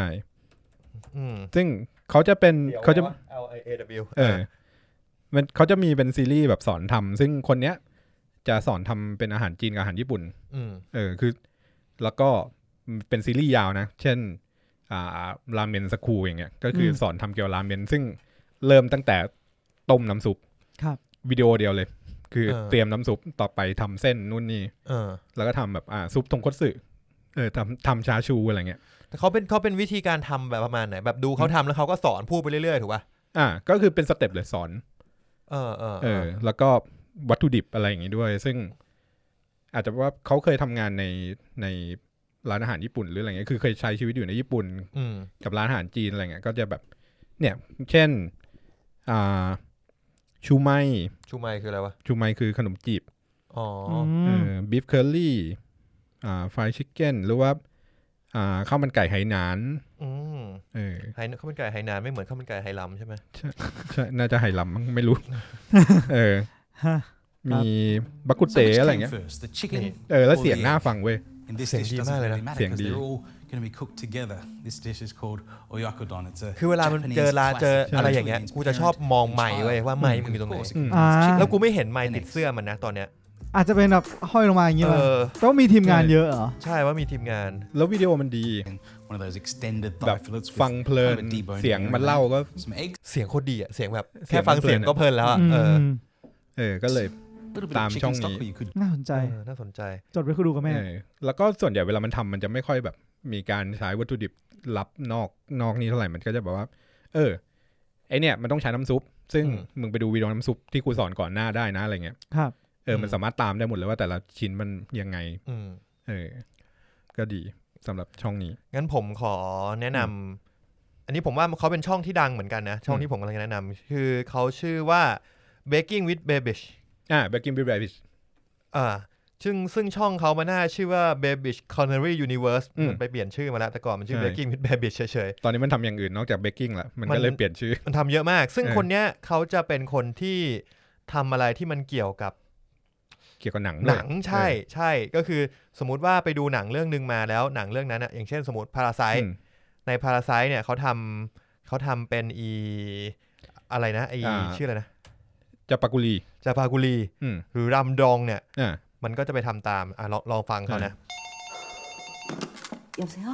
นี่คือตอนรับสายมันจะเปิดด้วยคลิปหนังอ่ะที่มีอาหารน้ำโผล่แล้วอันนี้จะใช้วิธีการพากทับลงไปก็คือจะทำแล้วก็ตัดต่อแบบตัดต่อมันหน่อยใช่มีมุกเยอะไอ้เนี่ยไอ้ที่คนตีเนี่ยชอบแล้วไม่รู้เป็นไรช่องทำอาหารเสียงมึงต้องแบบน่าฟังเสียงทุ้มๆฟังแต่อันนี้น่าจะไปอัดแยกน่าจะตัดต่ออะไรให้เสร็จก่อนแล้วก็ไปอัดเสียงแยกทีนึงอันนี้มีเกร็ดหน่อยนึงคือคนเนี้ยเคยไปเป็นแขกรับเชิญในรายการ The Chef Show ของจอห์นฟาโบใน Netflix รอตอนนั้นน่าจะเป็นอะไรวะเป็นเค้กช็อกลาวาอะไรสักอย่าง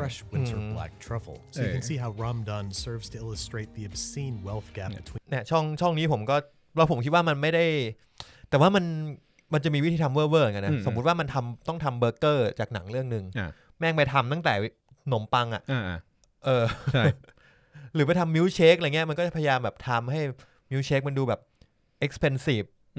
มากขึ้นก็คือมันจะมีเลเวลแบบว่ากูทำเสร็จแล้วนะเนี่ยนี่คือมิลค์เชคที่ทำแต่ว่าทำแบบนี้มันธรรมดาไปเราจะลองทำให้มันเวอร์ขึ้นอีกนิดนึงก็ใส่แอดนู่นใส่แอดนี่เข้ามาไอ้ที่เห็นชัดมันจะมีเมนูที่ชื่อว่าบัตเตอร์นูเดิล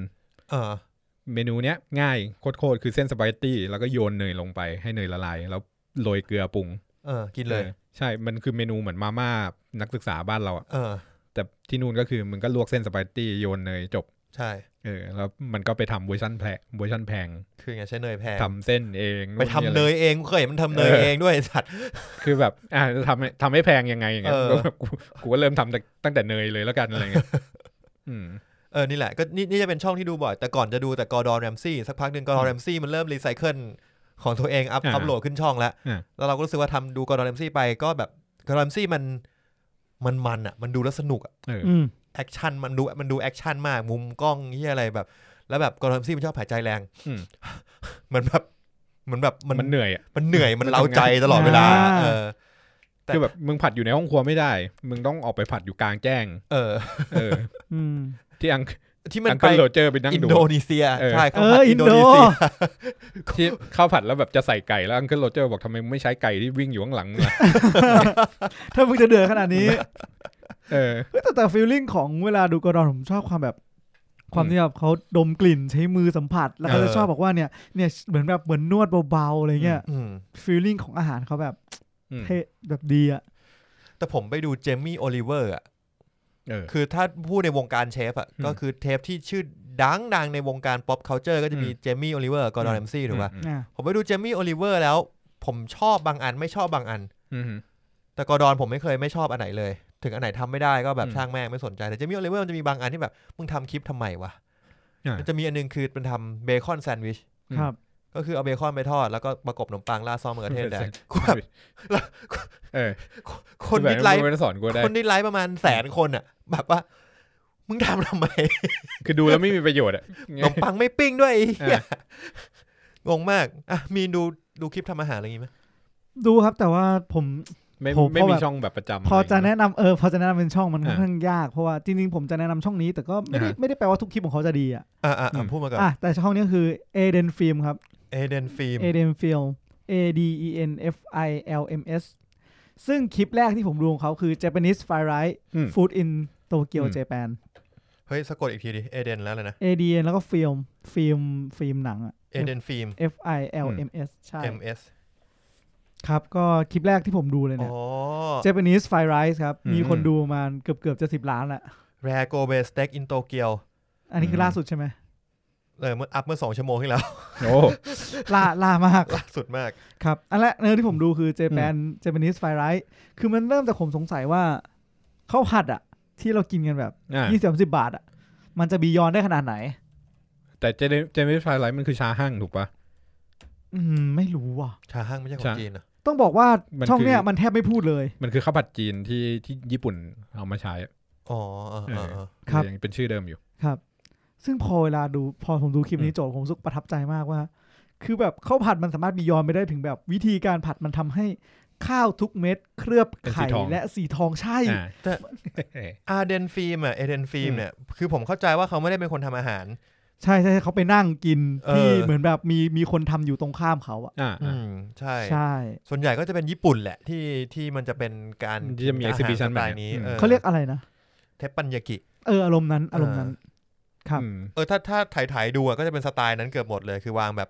บนหน้ากระทะเทปปัญญากิส่วนใหญ่เป็นเทปปันแล้วก็จะทำอาหารนู่นนั่นนี่สเต็กบ้างข้าวผัดบ้างอะไรอย่างงี้ก็ว่านไปซึ่งอันเนี้ยความเด่นมันก็จะอยู่ที่เสียงป่ะเสียงแจ๊เวลาอะไรลงเป็นASMRหน่อยเป็นASMRหน่อยครับถ้างั้นผมขออีกช่องนึงแล้วกันผมอีกช่องนึงคือตุ้ยนุ้ยตะลุยแดกพลิกมาฝั่งไทยกันบ้างตุ้ยนุ้ยตะลุยแดกจริงเหรอวะใช่ทำไมวะตุ้ยนุ้ยตะลุยแดกมันใช้ชื่อนี้ได้จริงเหรอวะตุ้ยนุ้ยตะลุยแดกจริงๆว่ะเหี้ยคน Subscription 1.1 แสนคนเฮ้ยเดือดบอกเลยก็จะเมนูจะเป็นเมนูไทยหน่อยเห่าดงกะเพราหมูสับแห้งๆเผ็ดๆกับไข่ดาวเป็ดผมรู้สึกเมนูมันจะแบบมันจะมีความแบบดีนะแดกข้าวก่อนแล้วไงคือเมนูมันจะค่อนข้างที่จะผมรู้สึกว่าทุกคนสามารถทำได้อะจริงๆกะเพราหมูสับดีจำได้ทำได้ด้วยว่ะกูเคยทำตามเสียงนี่จะลองทำดีจำได้เลยดีมากที่กินมาแล้วเนี่ยโอ้โหเสียงมันเป็นกะเพราแห้งถ้าทำตามจะคิดถึงกะเพราแห้งจังหวะที่มันเอาไข่เนี่ยหยอดลงบนกะเพราได้มากตอนนี้ซาวดิเชียนมีหนาวแค่ช่วงนี้แหละนะของผมมีประมาณ2ช่องนี้ผมขอแนะนำอีกอันหนึ่งได้ป่ะได้ครับได้อันนี้คือจะเป็นสไตล์ experimental ชื่อว่ากูก้าฟู้ดของใครเนี่ยของฝรั่งครับมันจะเป็นคนที่ชอบทำที่อะไรแปลกๆครับแต่ว่าจะเป็นเชิงเกี่ยวกับเนื้อมันจะมีช่วงหนึ่งที่ผมออฟเซสเกี่ยวกับการย่างเนื้อหลายๆแบบ dry age ทำบาร์บีคิว dry age ก็ส่วนหนึ่งแล้วจนสุดท้ายเนี่ยก็เลิกดูไปแต่ว่าไอ้กูก้าฟู้ดเนี่ยก็ยังโผล่มาอยู่เพราะมันทำขยันผลิตคอนเทนต์มากกูก้าฟู้ดและสิ่งที่มันทำคือ I deep fry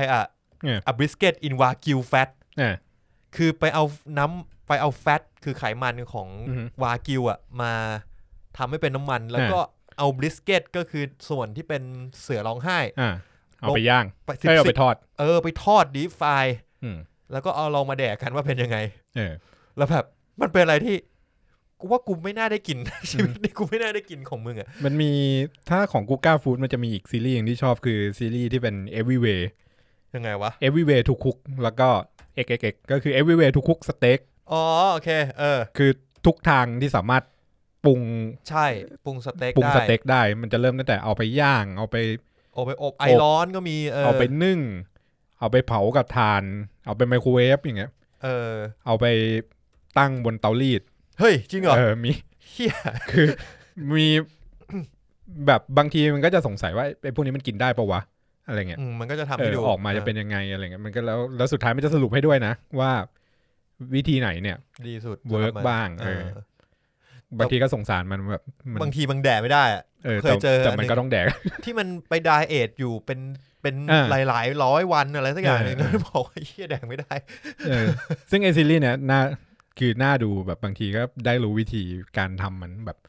เอาไปทำซูวีเอาไปทำปาปิยองอะไรของมันนะจริงๆคือเขาจริงจังนะเว้ยคือเป็นช่องที่จริงจังไม่ได้เอาหาไม่มีมุกเลยนะเวลาคุยกันแต่ว่ามันทำแล้วมันรีวิวให้เลยผมอยากรู้เหมือนกันนะว่ารสชาติ dry age ที่แบบมากขึ้นเรื่อยๆมันจะต่างกันยังไง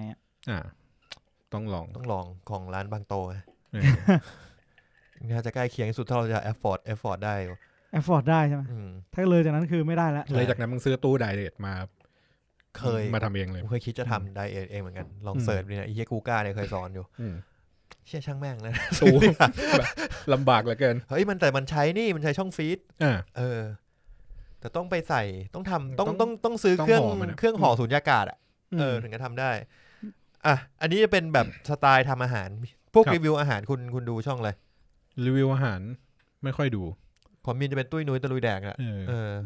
มันก็จะสลับกันบางทีก็หาแบบเกาหลีสตรีทฟู้ดอะไรเงี้ยส่วนผมที่ผมชอบคือ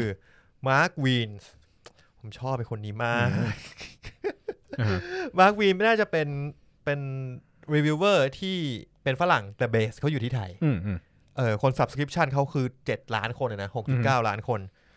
แล้วแ คือแกมีครอบครัวอยู่เมืองไทยอ่ะมีลูกแล้วมีแฟนมีภรรยาเป็นคนไทยบ้านก็อยู่สักที่นึงอ่ะในไทยน่ะสบายเลยในกรุงเทพแล้วแกก็ชอบไปรีวิวอาหารในไทยก็มีไปต่างประเทศบ้างไปอเมริกาบ้างเนปาลบ้างนู่นนี่นั่นนะส่วนใหญ่ก็คือจะรีวิวในไทยแล้วสิ่งที่ทำให้เขาเด่นก็คือรีแอคชั่นของเขาที่แบบเวลาแดกตาเขาจะแบบเบิกโพงแบบโอ้อร่อยมากจุยซี่มากเทนเดอร์มากอะไรเงี้ยซึ่งตอนแรกก็หมั่นไส้เขาเว้ยสักพักหนึ่งก็เหมือนแบบมึงแดกอะไรก็ดีไปหมดเลยแดกอะไรก็อร่อยแดกอะไรก็ดูอร่อยหมดเลยจนไปเจอคลิปนึงเขาเหมือนว่าไปหลายๆร้านไปรีวิวเหมือนไปทะเลมั้งแล้วก็ไปรีวิวหลายๆร้านแล้วเขาก็ไปเหมือนแบบร้านนี้เขาไม่ค่อยอร่อยไม่ชอบเขาทำหน้าแบบไม่ค่อยโอเคอะไรเงี้ยหรือบางทีที่เขาพาเพื่อนที่เป็นรีวิวเวอร์ของอีก channel นึงมาเหมือนกันเป็นชาวเป็นฝรั่งอะไรเงี้ยมาคอลแลบกันอะไรเงี้ยไอ้แค่นี้ก็แบบเพิ่งเคยมาไทยแบบโหเนี่ยเหี้ยกูอยากแดกผัดไทยมากเลยแต่มาร์คมันก็อยู่ไทยมานานก็ทำหน้าแบบ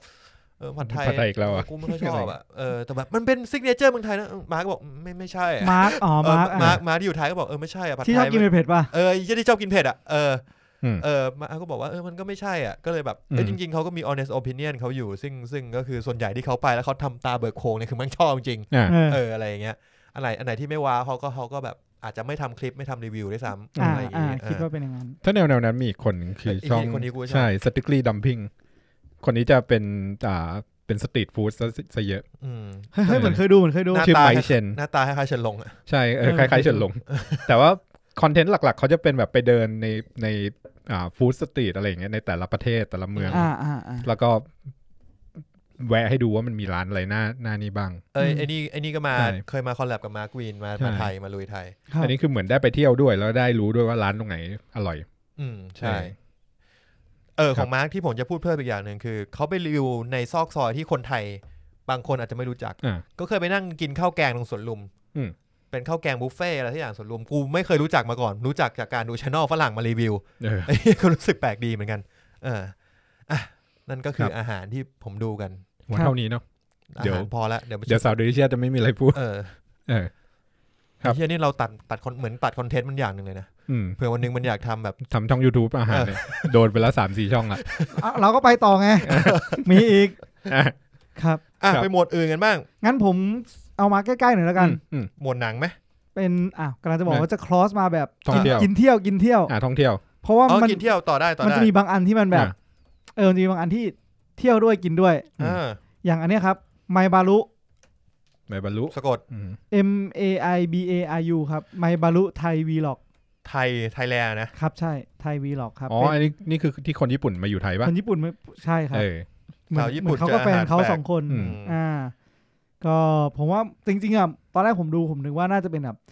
ไปเที่ยวแหละก็คือวีล็อกก็คือแบบเขาไปเที่ยวแล้วเขาก็จะถ่ายเก็บบรรยากาศมาแต่พอดูไปลึกๆแล้วผมว่าเขาเน้นไปที่อาหารการกินซะส่วนใหญ่ไม่ก็ไปเที่ยวไงเวลาไปเที่ยวส่วนใหญ่เราก็กินไฮไลท์เราอยู่ที่อาหารจริงๆถ้าเราไปเที่ยวที่ไหนแล้วแบบทุกอย่างมันดีมากแต่อาหารไม่อร่อยมันไม่ฟินนะเว้ยแต่ดูแล้วผมรู้สึกว่าอยากเที่ยวไทยเพิ่มขึ้นเยอะข้าวไข่ข้นซอสมันกุ้งราคา250 บาทเดี๋ยวแพงชิบหายมันกุ้งไงเดี๋ยวนี้อะไรบวกมันกุ้งก็บวกกับ100แล้วไอ้สัตว์กระปุกเท่าไหร่นะมันมีขายอยู่มันกุ้งขายเป็นกระปุกนั่นแหละครับของผมเป็นช่องนี้ครับกินเที่ยวครับผมไม่ค่อยมีช่องที่แบบไปเน้นเที่ยวเลยว่ะก็เที่ยวผมไม่ค่อยมีว่ะอาสาพาไปหลงแล้วกันถ้างั้นผมพูดก่อนมีไหนก็ไหนแล้วไล่ยาวๆเลยอาสาพาไปหลงครับไม่แต่ว่าอันนี้คือสิ่งที่คุณดูจริงๆถูกไหมผมดูอาสาพาไปหลงผมไม่ค่อยได้ดูอะไรสไตล์นั้นเท่าไหร่อาสาพาไปหลงสนุกมันผมว่าเขาขายความกาวของเขาได้สุดดีกาวคนนี้คือว่านไฉใช่ครับกาวสุดจริงไปแบบเลอะเทอะจนแบบจะไม่ขำก็ดันจนขำจนได้ประมาณนั้นเที่ยวสนุกดีเพลินๆสำหรับคนที่ชอบนะผมว่าแต่ถ้าคนที่ดูแล้วไม่อินก็ไม่ชอบก็คงจะแบบคงจะเบื่อไปเลยถ้าเที่ยวให้ถือว่าเที่ยวแล้วกันครับมันมีช่องญี่ปุ่นช่องที่ผมตามแบบเรียกว่าเป็นแฟนเลยก็ได้ครับมันชื่อช่องว่า Abroad in Japan อันนี้คือ เป็นยูทูบเบอร์ชาวอังกฤษชื่อคริสบอร์ดอยู่ญี่ปุ่นมาน่าจะเกือบ10 ปีแล้วมั้งคือเริ่มต้นจากการที่การที่เขามาเป็นครูสอนภาษาอังกฤษแต่ว่าจุดเด่นผู้ชายอ้าวเหรอไอ้เหี้ยนี่มึงพาไปดูโรงแรมม่านรูดล้างไม่อันนี้คือวิดีโอล่าสุดเขาถ้าให้พูดคริสบอร์ดแบบไปดูเนี่ยมันจะมีซีรีส์ที่ชื่อว่า A Journey Across Japan คือการเดินทางข้ามญี่ปุ่นอ่ะปีที่แล้วเนี่ยมันจัดแล้วก็จากเหนือลงใต้โดยจักรยานเชี่ยแล้วหลังจากนั้นมันไม่ออกวิดีโอมาเกือบปีเหนื่อยคือแม่งจะตายแล้วที่ตั้นเปิดเมื่อกี้เนี่ยมันคือ Journey Across Japan ซีซั่น 2อ๋อเหรอซึ่งอันเนี้ยเป็นวิดีโอแรกเป็นเลกแรกคือคราวเนี้ยไม่ขับจักรยานละมันขับรถเหมือนหนังผีเลยวะมันไปโรงแรมล้างใช่คือมันจะขับรถออกจากโตเกียวไปวนทุกจังหวัดรอบฟูจิเพื่อที่จะถ่ายรูปฟูจิให้ได้มันชื่อว่าซีซั่นว่า Escape to Fuji เพราะว่าไอเนี่ยมันมีปมอยู่คือมันอยู่ญี่ปุ่นมาเนี่ยเกือบ10 ปีเนี่ยแม่งไม่เคยเลยเหรอไม่เคยเจอแบบไม่เคยเห็นภูเขาไฟฟูจิแบบชัดๆอ่ะนึกออกปะทุกครั้งคือวันไหนชัดอ่ะแม่งไม่ตื่นแล้วเพื่อนมันก็บอกให้สวยมากแต่แม่งไม่เคยออกมาได้เห็นกับตาอย่างเงี้ยหรือว่าพยายามไปหาปุ๊บแม่งก็จะเจอว่าเมฆบังอะไรเงี้ยไอเจอร์นี่เนี้ยคือขับวนทุกจังหวัดรอบฟูจิเพื่อที่ว่ามันจะหาให้ได้ว่าแบบมันจะเห็นฟูจิแบบชัดๆไหมผมเข้าใจนะอารมณ์เนี่ยผมก็ไปมาทีนึงแม่งไม่มีหิมะไอสัตว์บนยอด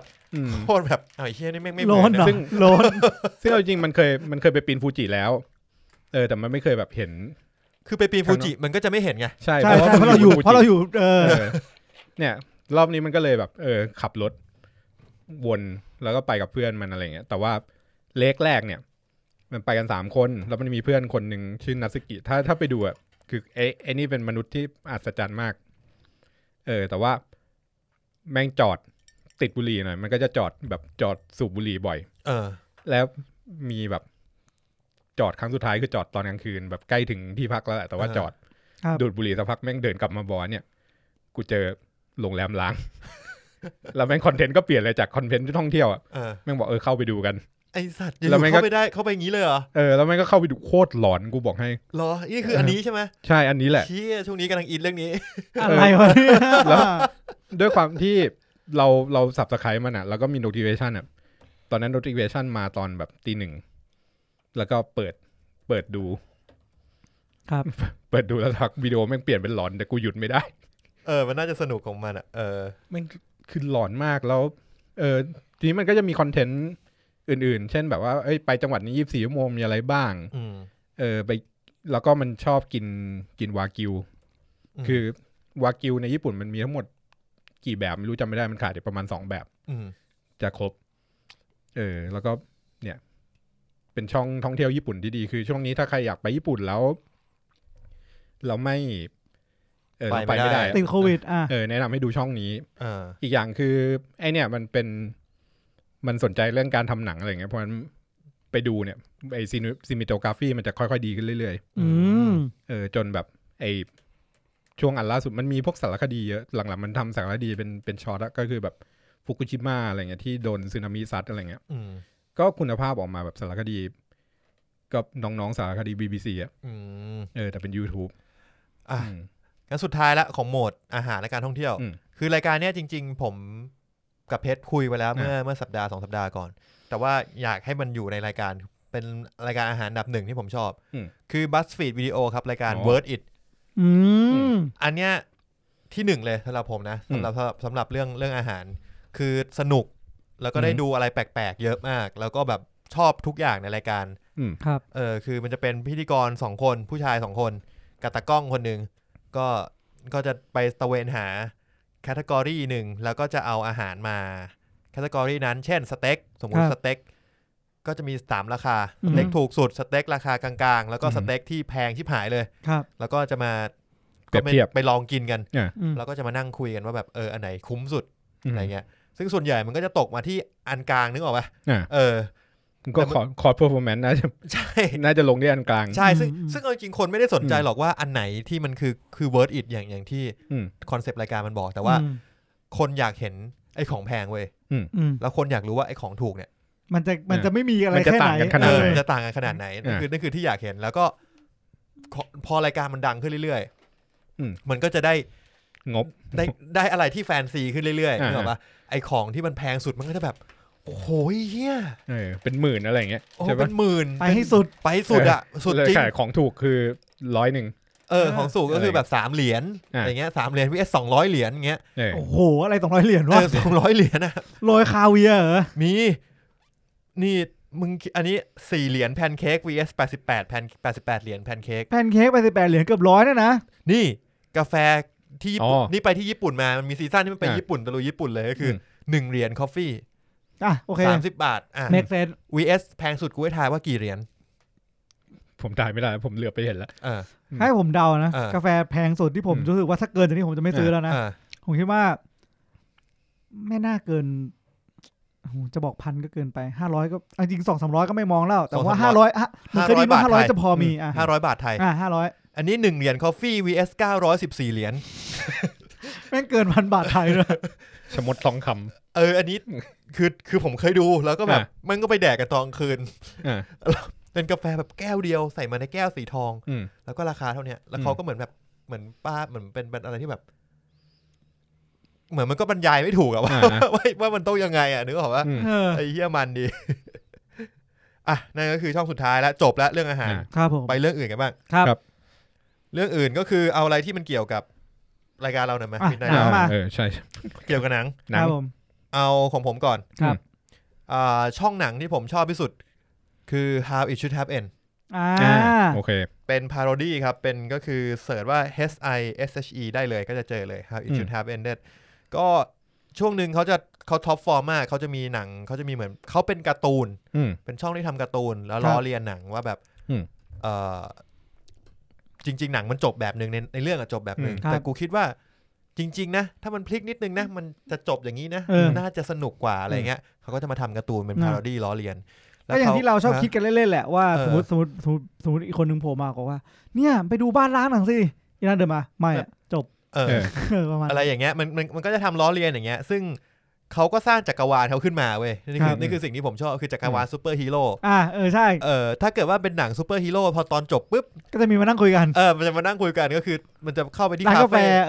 มีซูเปอร์แมนกับแบทแมนนั่งคุยกันอยู่อะไรอย่างเงี้ยแล้วบางทีเขาก็ทำแบบตอนที่มันมากคือตอนที่ช่วงที่ไอ้เหี้ย BVS ออกแล้วสักพักนึงก็แบบพอมันเรื่องอะไรจบปุ๊บมันก็เข้ามานั่งคุยกันแบทแมนซูเปอร์แมนแล้วก็ฮีโร่คนนั้นนั่งคุยกันแล้วเฮียนั่นก็ทักเฮ้ยชุดมึงเปลี่ยนไปนะใช่กูกำลังจะออกหนังใหม่เนี่ยไอ้เฮีย because I'm Batman ก็มาจากช่องนี้แหละโคตรเจ๋งอ่ะอันนี้คือครั้งแรกที่ผมพาแบบเอามาเป็นมีมได้นานมากอ่ะที่แบบเฮ้ยเราก็ทำได้เฮ้ยไม่ทำได้ because I'm Batman แล้วมันก็จะมีแบบช่วงหนึ่งที่มันเป็น Guardian of the Galaxy อ่ะแล้วก็พอจบปุ๊บก็พวกการ์เดียนมันก็มานั่งคุยกันในคาเฟ่ฮะแล้วมันก็มีกู๊ดแล้วเคียกู๊ดก็คือว่า I am Groot แล้วเคียก็บอก I'm Batman ไปเจอแบทแมนI am Groot I'm Batman ก็เถียงกันไปเถียงกันมาโคตรเดือดเป็นแบทแมนปัญญาอ่อนอ่ะครับแต่เดี๋ยวนี้เขาก็สร้างอีกจักรวาลนึงอีกคาเฟ่นึงขึ้นมาแล้วเหรอถ้าเป็นซูเปอร์ฮีโร่จะเป็นนั่งกินคาเฟ่นั่งกินกาแฟใช่ไหมแล้วจะมีตัวร้ายเว้ยก็จะเป็นวิลเลียนผับเหรอคนที่รันผับนี้คือ Emperor Palpatine เขาเจ๋งไอ้เหี้ยขา ยอดตัวลายแล้วขาประจำที่มานั่งในผับก็จะมีแบบโลกิมีโวลเดอมอร์มีโจ๊กเกอร์ไอ้เหี้ยอะไรมานั่งทะเลาะกันอยู่ในนั้นไอ้เหี้ยโคตรมันดีมันจะชอบมาด่ากันว่าแบบทำไมมึงแพ้แล้วก็แม่งก็ด่ากันแบบบางส่วนใหญ่พวกนี้มันจะแพ้โง่ๆไงมันจะแพ้โง่มันก็จะเอาปมเรื่องนี้มาด่าเองน่าสนุกมากเสิร์ชสั้นว่าอะไรนะHow it should HISHE ครับผม HISHE How it should have ended นะครับสนุกมากของหนังผมให้ช่องนี้ก่อนละกันคือจริงๆเคยแนะนำแล้วมันCorridor Crew CORRIDOR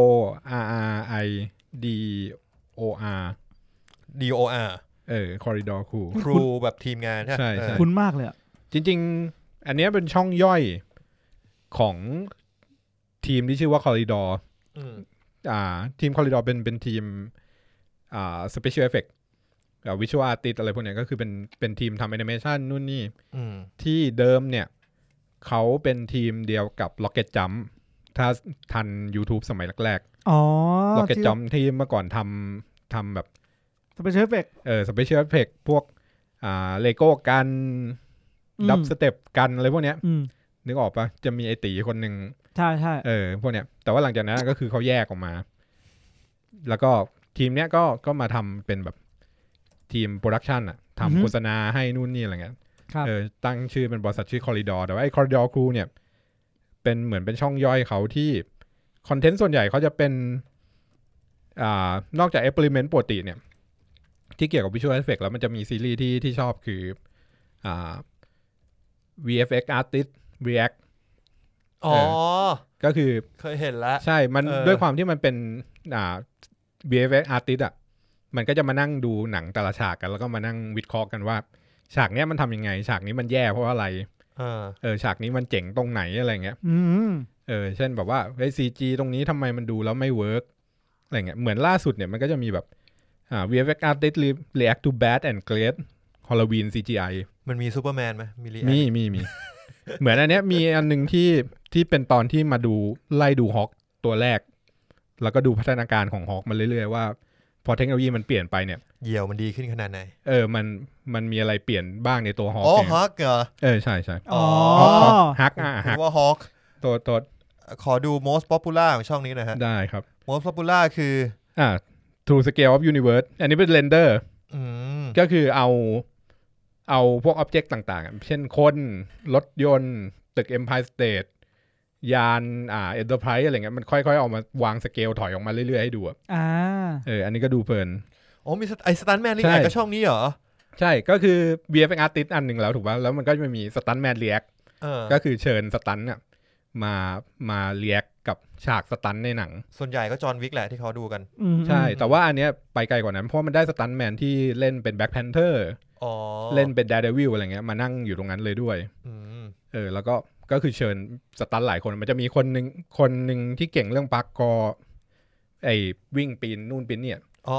แล้วก็มีคนหนึ่งที่เก่งเรื่องแบบขับรถอะไรเงี้ยมันก็จะแบบพอคนนี้มามันก็จะเอาซีนที่เกี่ยวกับพวกเนี้ยมาเปิดให้ดูอันนี้ก็ได้อินไซต์เหมือนกันว่าแบบไอ้ที่แม่งต่อยกระแทกผนังเนี่ยมันทำยังไงบ้างอะไรเงี้ยแล้วก็มันจะมีพวกอีกอันที่มันชอบทำก็คือมันจะไปซ่อมวิชวลเอฟเฟคในหนังที่ CG เยี่ยๆหน่อยเหรอเช่นเนี่ยอันเนี้ยThe Lock นะ The Lock ใน The Scorpion King The Mummy ภาค2ที่เป็น The Lock หน้าแบบยางๆหน่อยมันก็ทำไงไปซ่อมมันยังไงดีอะไรเงี้ยมันทำยังไงวะไปเอาภาพจากหนังมาแล้วก็มาแต่งเองมันก็แต่งทับมีแบบทำตอนเวอร์ชันแรกออริจินอลใหม่อีกรอบด้วยเทคโนโลยีปัจจุบันให้เสร็จในวันหนึ่งอะไรเงี้ยก็เป็น challenge ของมันน่าดูคือแนะนำให้ดูแบบใครที่ชอบเรื่องเบื้องหลังอะไรเงี้ยก็ไปดูเทคโนโลยีดิจิตอลได้คือดูช่องนี้แล้วทำให้รู้ว่าThe Mandalorian มันใช้เทคโนโลยีใหม่ใช่แทนที่จะถ่ายบนกรีนสกรีนเนี่ยไม่มันถ่ายบนจอถ่ายบนจอ LED โค้งข้างหลังหมายความว่าฉากข้างหลังเนี่ยเป็นฉากที่เรนเดอร์อยู่บนจอจริงสีจริงไม่ต้องมันจะไม่มีอาการไฟแสงหลอกจากกรีนสกรีนอ่ะเพราะทั้งหมดเป็นแสงจริงหมดมาที่คุณมีนบ้างดูอะไรบ้างฮะถ้าพูดถึงหนังเนี่ยของผมเป็นชื่อช่องว่า The Beauty of สั้นๆเลย The Beauty of กูรออยู่ว่า Beauty of อะไร The Beauty of จริงๆแค่นี้ครับ The Beauty of อะไรสักอย่างมันเป็นยังไงนะผมว่ามันเหมือนแบบมันจะเห็นฉากหลายๆฉากที่มันสวยงามของหนังแต่ละเรื่องครับจะตัดมาเนี่ย The Beauty of My Hunter ครับก็จะมีแบบบางอันที่มันเป็นเขาเรียกนะถ้ามุดมันแบบมันสปอยมันก็เขาจะบอกว่ามันสปอยครับก็ไว้ดูเพลินๆผมว่าจะได้เห็นแบบฉากหลายๆฉากที่มันสวยงามเหมือนภาพวาดเลยแต่อันนี้เขามีพูดด้วยป่ะไม่มีภาคลงไปด้วยไหมเท่าที่ผมดูมายังไม่เจอนะโอเคก็คือเอาฉากมาให้ดูเฉยใช่ครับใช่เท่ว่ะสวยดีคนsubscribe ยังไม่เยอะนะฮะแค่ ประมาณ 1.9 แสนคนแล้วก็ยอดวิวแต่ละตอนก็ไม่ได้เยอะมากนะครับไป Subscribe กันได้ครับนะครับผม Beauty of มีอีกงานแนะนำอันนี้น่าจะเหมาะสำหรับคนที่ไม่ชอบดูหนังผีแต่ว่าอยากเสพอยู่ครับแต่อันนี้ต้องเตือนหน่อยมันจะเป็นช่องที่เขาเรียกว่าช่องเป็นช่องสปอยช่องซัมมาไลท์คือสรุปให้ฟังคือหนังผีบางเรื่องพล็อตแม่งเหี้ยจนแบบดูแล้วไม่ค่อยเข้าใจอะไรเงี้ยแล้วมันก็ขี้เกียจไปดูอีกรอบก็มาดูอันนี้ซ้ำแต่ว่าต้องเตือนก่อนว่ามันจะเป็นช่องสปอยช่องนี้ชื่อว่า Foul Flick FOUNDFLIX ก็เนี่ยมันก็จะสรุปแบบหนังหลายๆเรื่องให้เช่นแบบเรื่องดังๆมีอะไรMidsommar Host Midsommar The Gallows Lilith อะไรพวกเนี้ยคือน่าฟังตอน Midsommar อ่ะเนี่ยอยากรู้เวลาดูหนังเวลาดูหนังผีพวกเนี้ยผมดูส่วนใหญ่จะดูแค่รอบเดียวหนังพวกเนี้ยจะไม่ดูซ้ำแล้วก็บางทีก็ตกหล่นก็จะมาดูพวกนี้แล้วมันก็จะแบบค่อยๆอธิบายไปว่าตรงนี้มีตรงนี้ตรงไหนมีตรงนี้มีแบบหินอยู่นะว่าจะเกิดอะไรขึ้นตรงไหนอะไรเงี้ยก็อ๋อโอเคเพราะบางทีแบบเวลาชีวิตเราไม่ได้เหลือเยอะขนาดไปดูหนังผีอีกรอบนึงก็เลยจะใช้วิธีไม่มากกว่าก็คือดูจบปุ๊บแล้วก็มาดูอันนี้ซ้ำบางเรื่องที่มันจะมีเรื่องที่เราอยากรู้นะแต่เราไม่อยากดูใช่ของผมก็คือมิดซัมมาร์เป็นหนึ่งในนั้นแล้วก็ต้องมาฟังมิดไนท์ลาวตอนมิดซัมมาร์ด้วยผมก็เลยเนี่ยช่องนี้แหละคือคุณปุณส่งมาให้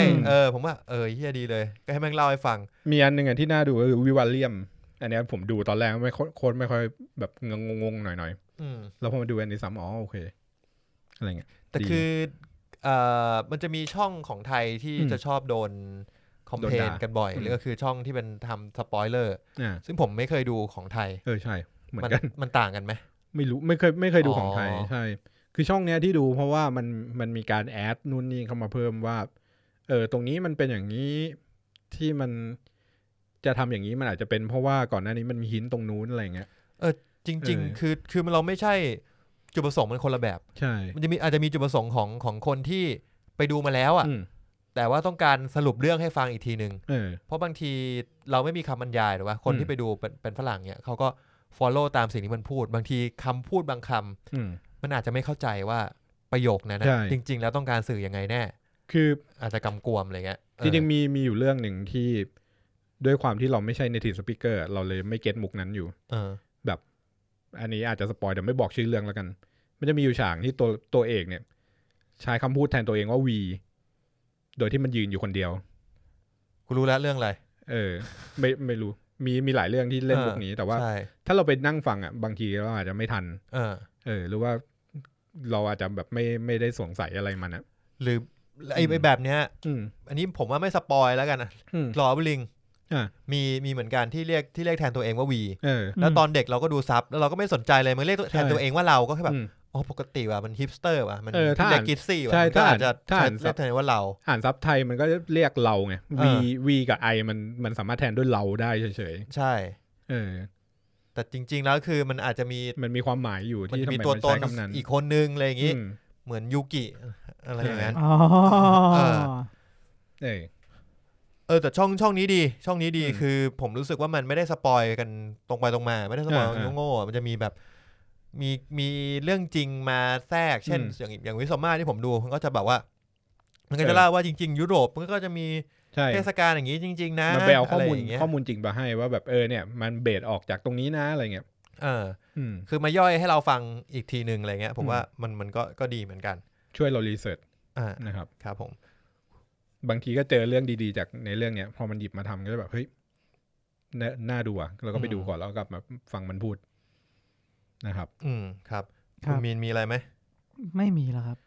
งั้นมีรีวิวเวอร์บน YouTube คนไหนที่คุณว่านอกจากเราแล้วท่านผู้ฟังควรจะไปดูไหมรีวิวเวอร์ที่คุณชอบแล้วกันที่คุณชอบรีวิวเวอร์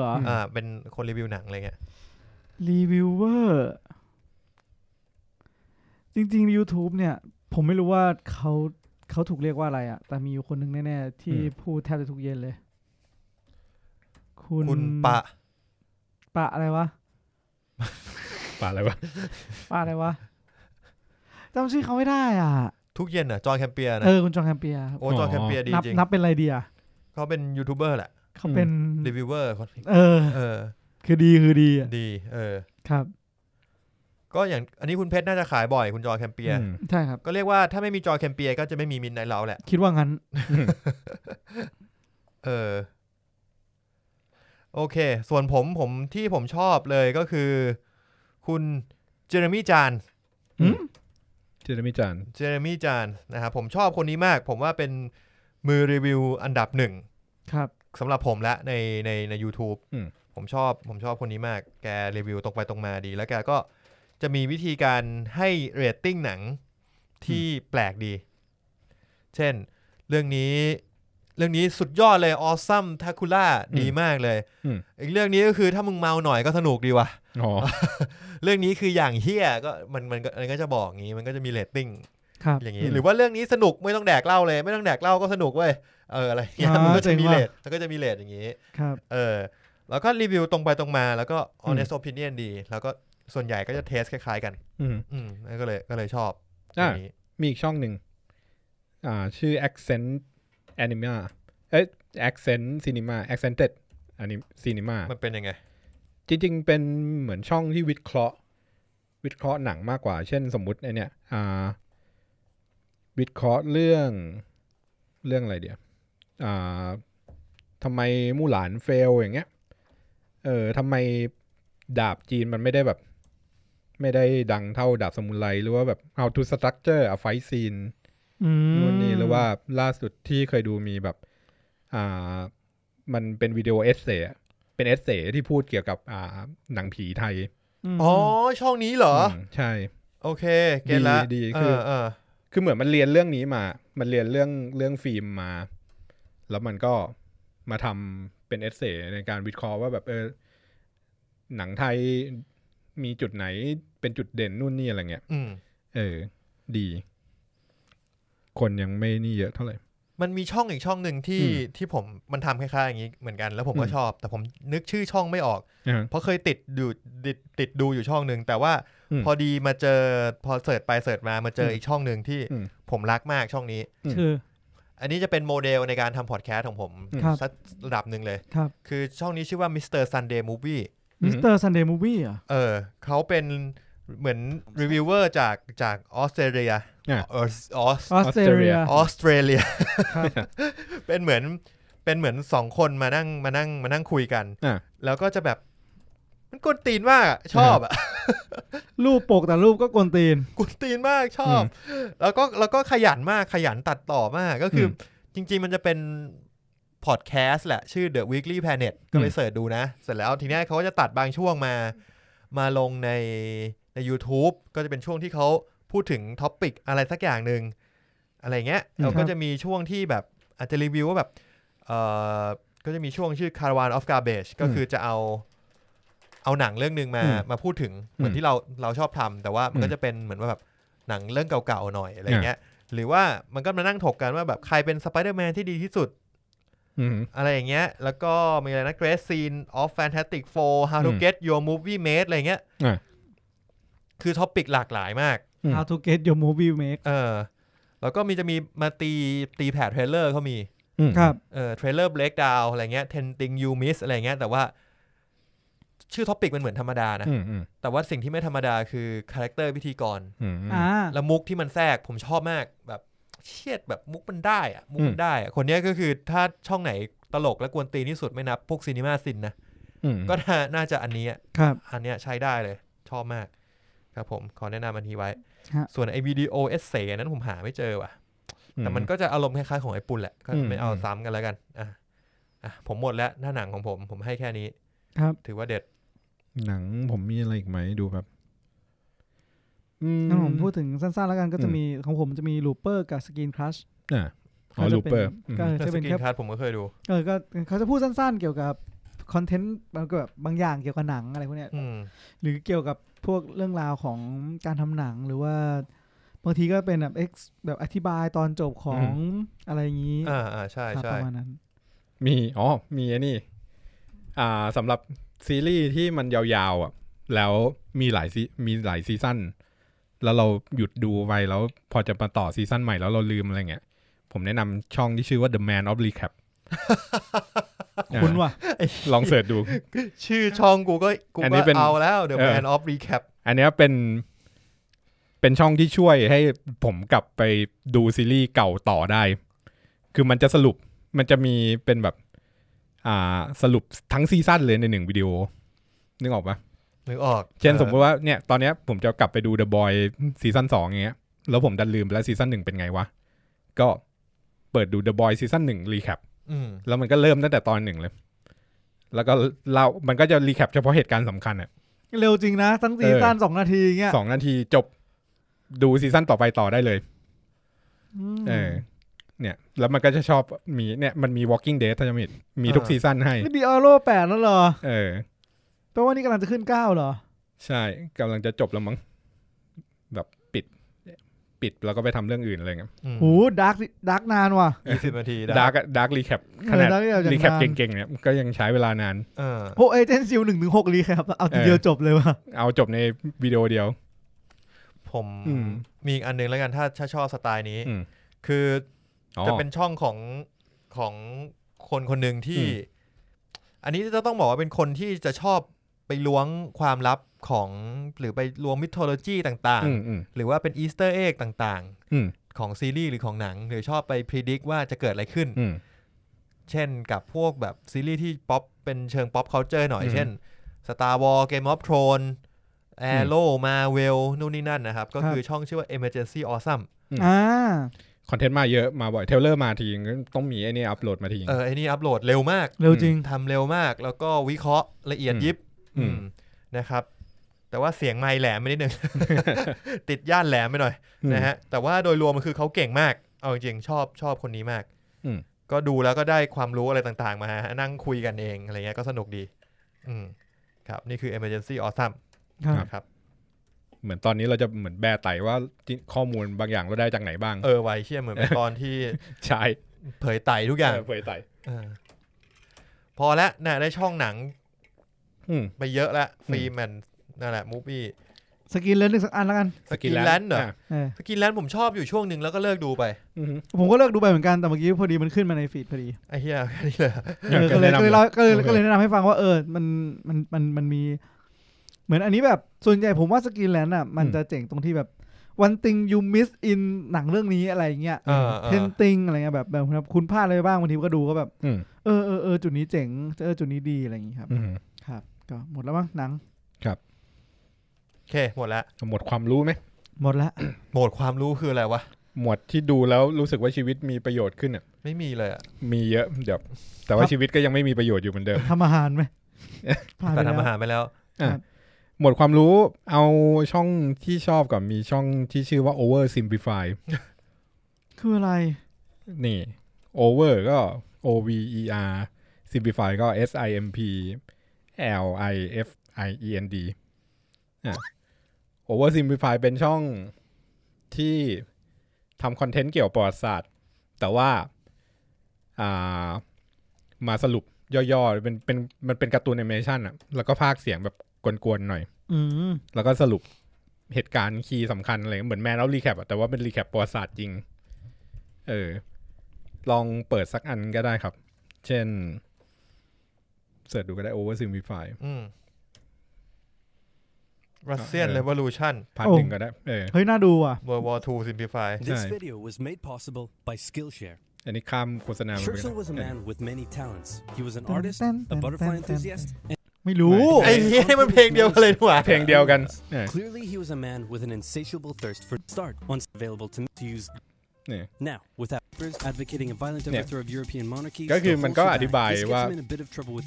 เกิดอะไรขึ้น So he gets arrested sent back to Italy set free returns to Switzerland is arrested again แล้วกราฟิกเขาโอเคนะใช่กราฟิกก็กวนตีนหน่อย military service after previously avoiding it and then after a brief stint as an elementary school teacher he finally returns to work as an avid socialist นี่คือฮิตเลอร์ใช่ไม่อันนี้คือมุสโสลินีมั้ง he was anti-war so in Italy ก็คือเป็นการเรียนประวัติศาสตร์แบบand got arrested Over Simplify หน่อยคำว่า Over Simplify หมายความว่าไงก็คือSimplify คือทำให้ง่าย Over คือเกินไป นี่ออกป่ะคอนเซปต์มันคือประวัติศาสตร์มันดูเหมือนยากไงเพราะมันก็จะ simplify แต่ว่า simplify เฉยๆประวัติศาสตร์มันดูยากอยู่อีกแม่งก็เลย over simplify ออกมาเป็นการ์ตูนแบบเนี้ยแต่ว่ามันก็จะได้ key point คือเราดูสรุปพวกนี้แล้วเราจะได้ key point ของเหตุการณ์อะว่าเหมือนสงครามโลกครั้งที่2จริงๆมันเกิดยังไงตรงไหนใครบ้างที่เป็น key player อะไรเงี้ยครับใช่ทีนี้พอดูช่องนี้ปุ๊บใช่ป่ะแล้วเรารู้สึกว่ามันโอเวอร์ซิมพลิฟายเกินเนี่ยเราอยากได้คอนเทกต์เพิ่มเนี่ยมันก็จะมีช่องนี้ชื่อว่า Mr. Terry History อันนี้เป็นครูสอนวิชาประวัติศาสตร์แต่ว่าคอนเทนต์เขาเนี่ยจะเป็นคอนเทนต์การ react เหมือนเดิมคือ YouTube มันจะมีนวัตธรรมมันจะมีเทรนด์อยู่ก็คือเป็นคอนเทนต์ประเภท react คือเปิดวิดีโอแล้วดูแล้ว react ครับซึ่งบางทีก็ไม่รู้จะดูไปทำไมบางอันก็ดีนะบางอันก็ดีผมชอบมันเป็นการสนองอีโก้ตัวเองเอาแบบ react ธรรมดาก่อนนะก่อนจะไปถึง Mr. Terry นะบางทีมันเป็นการ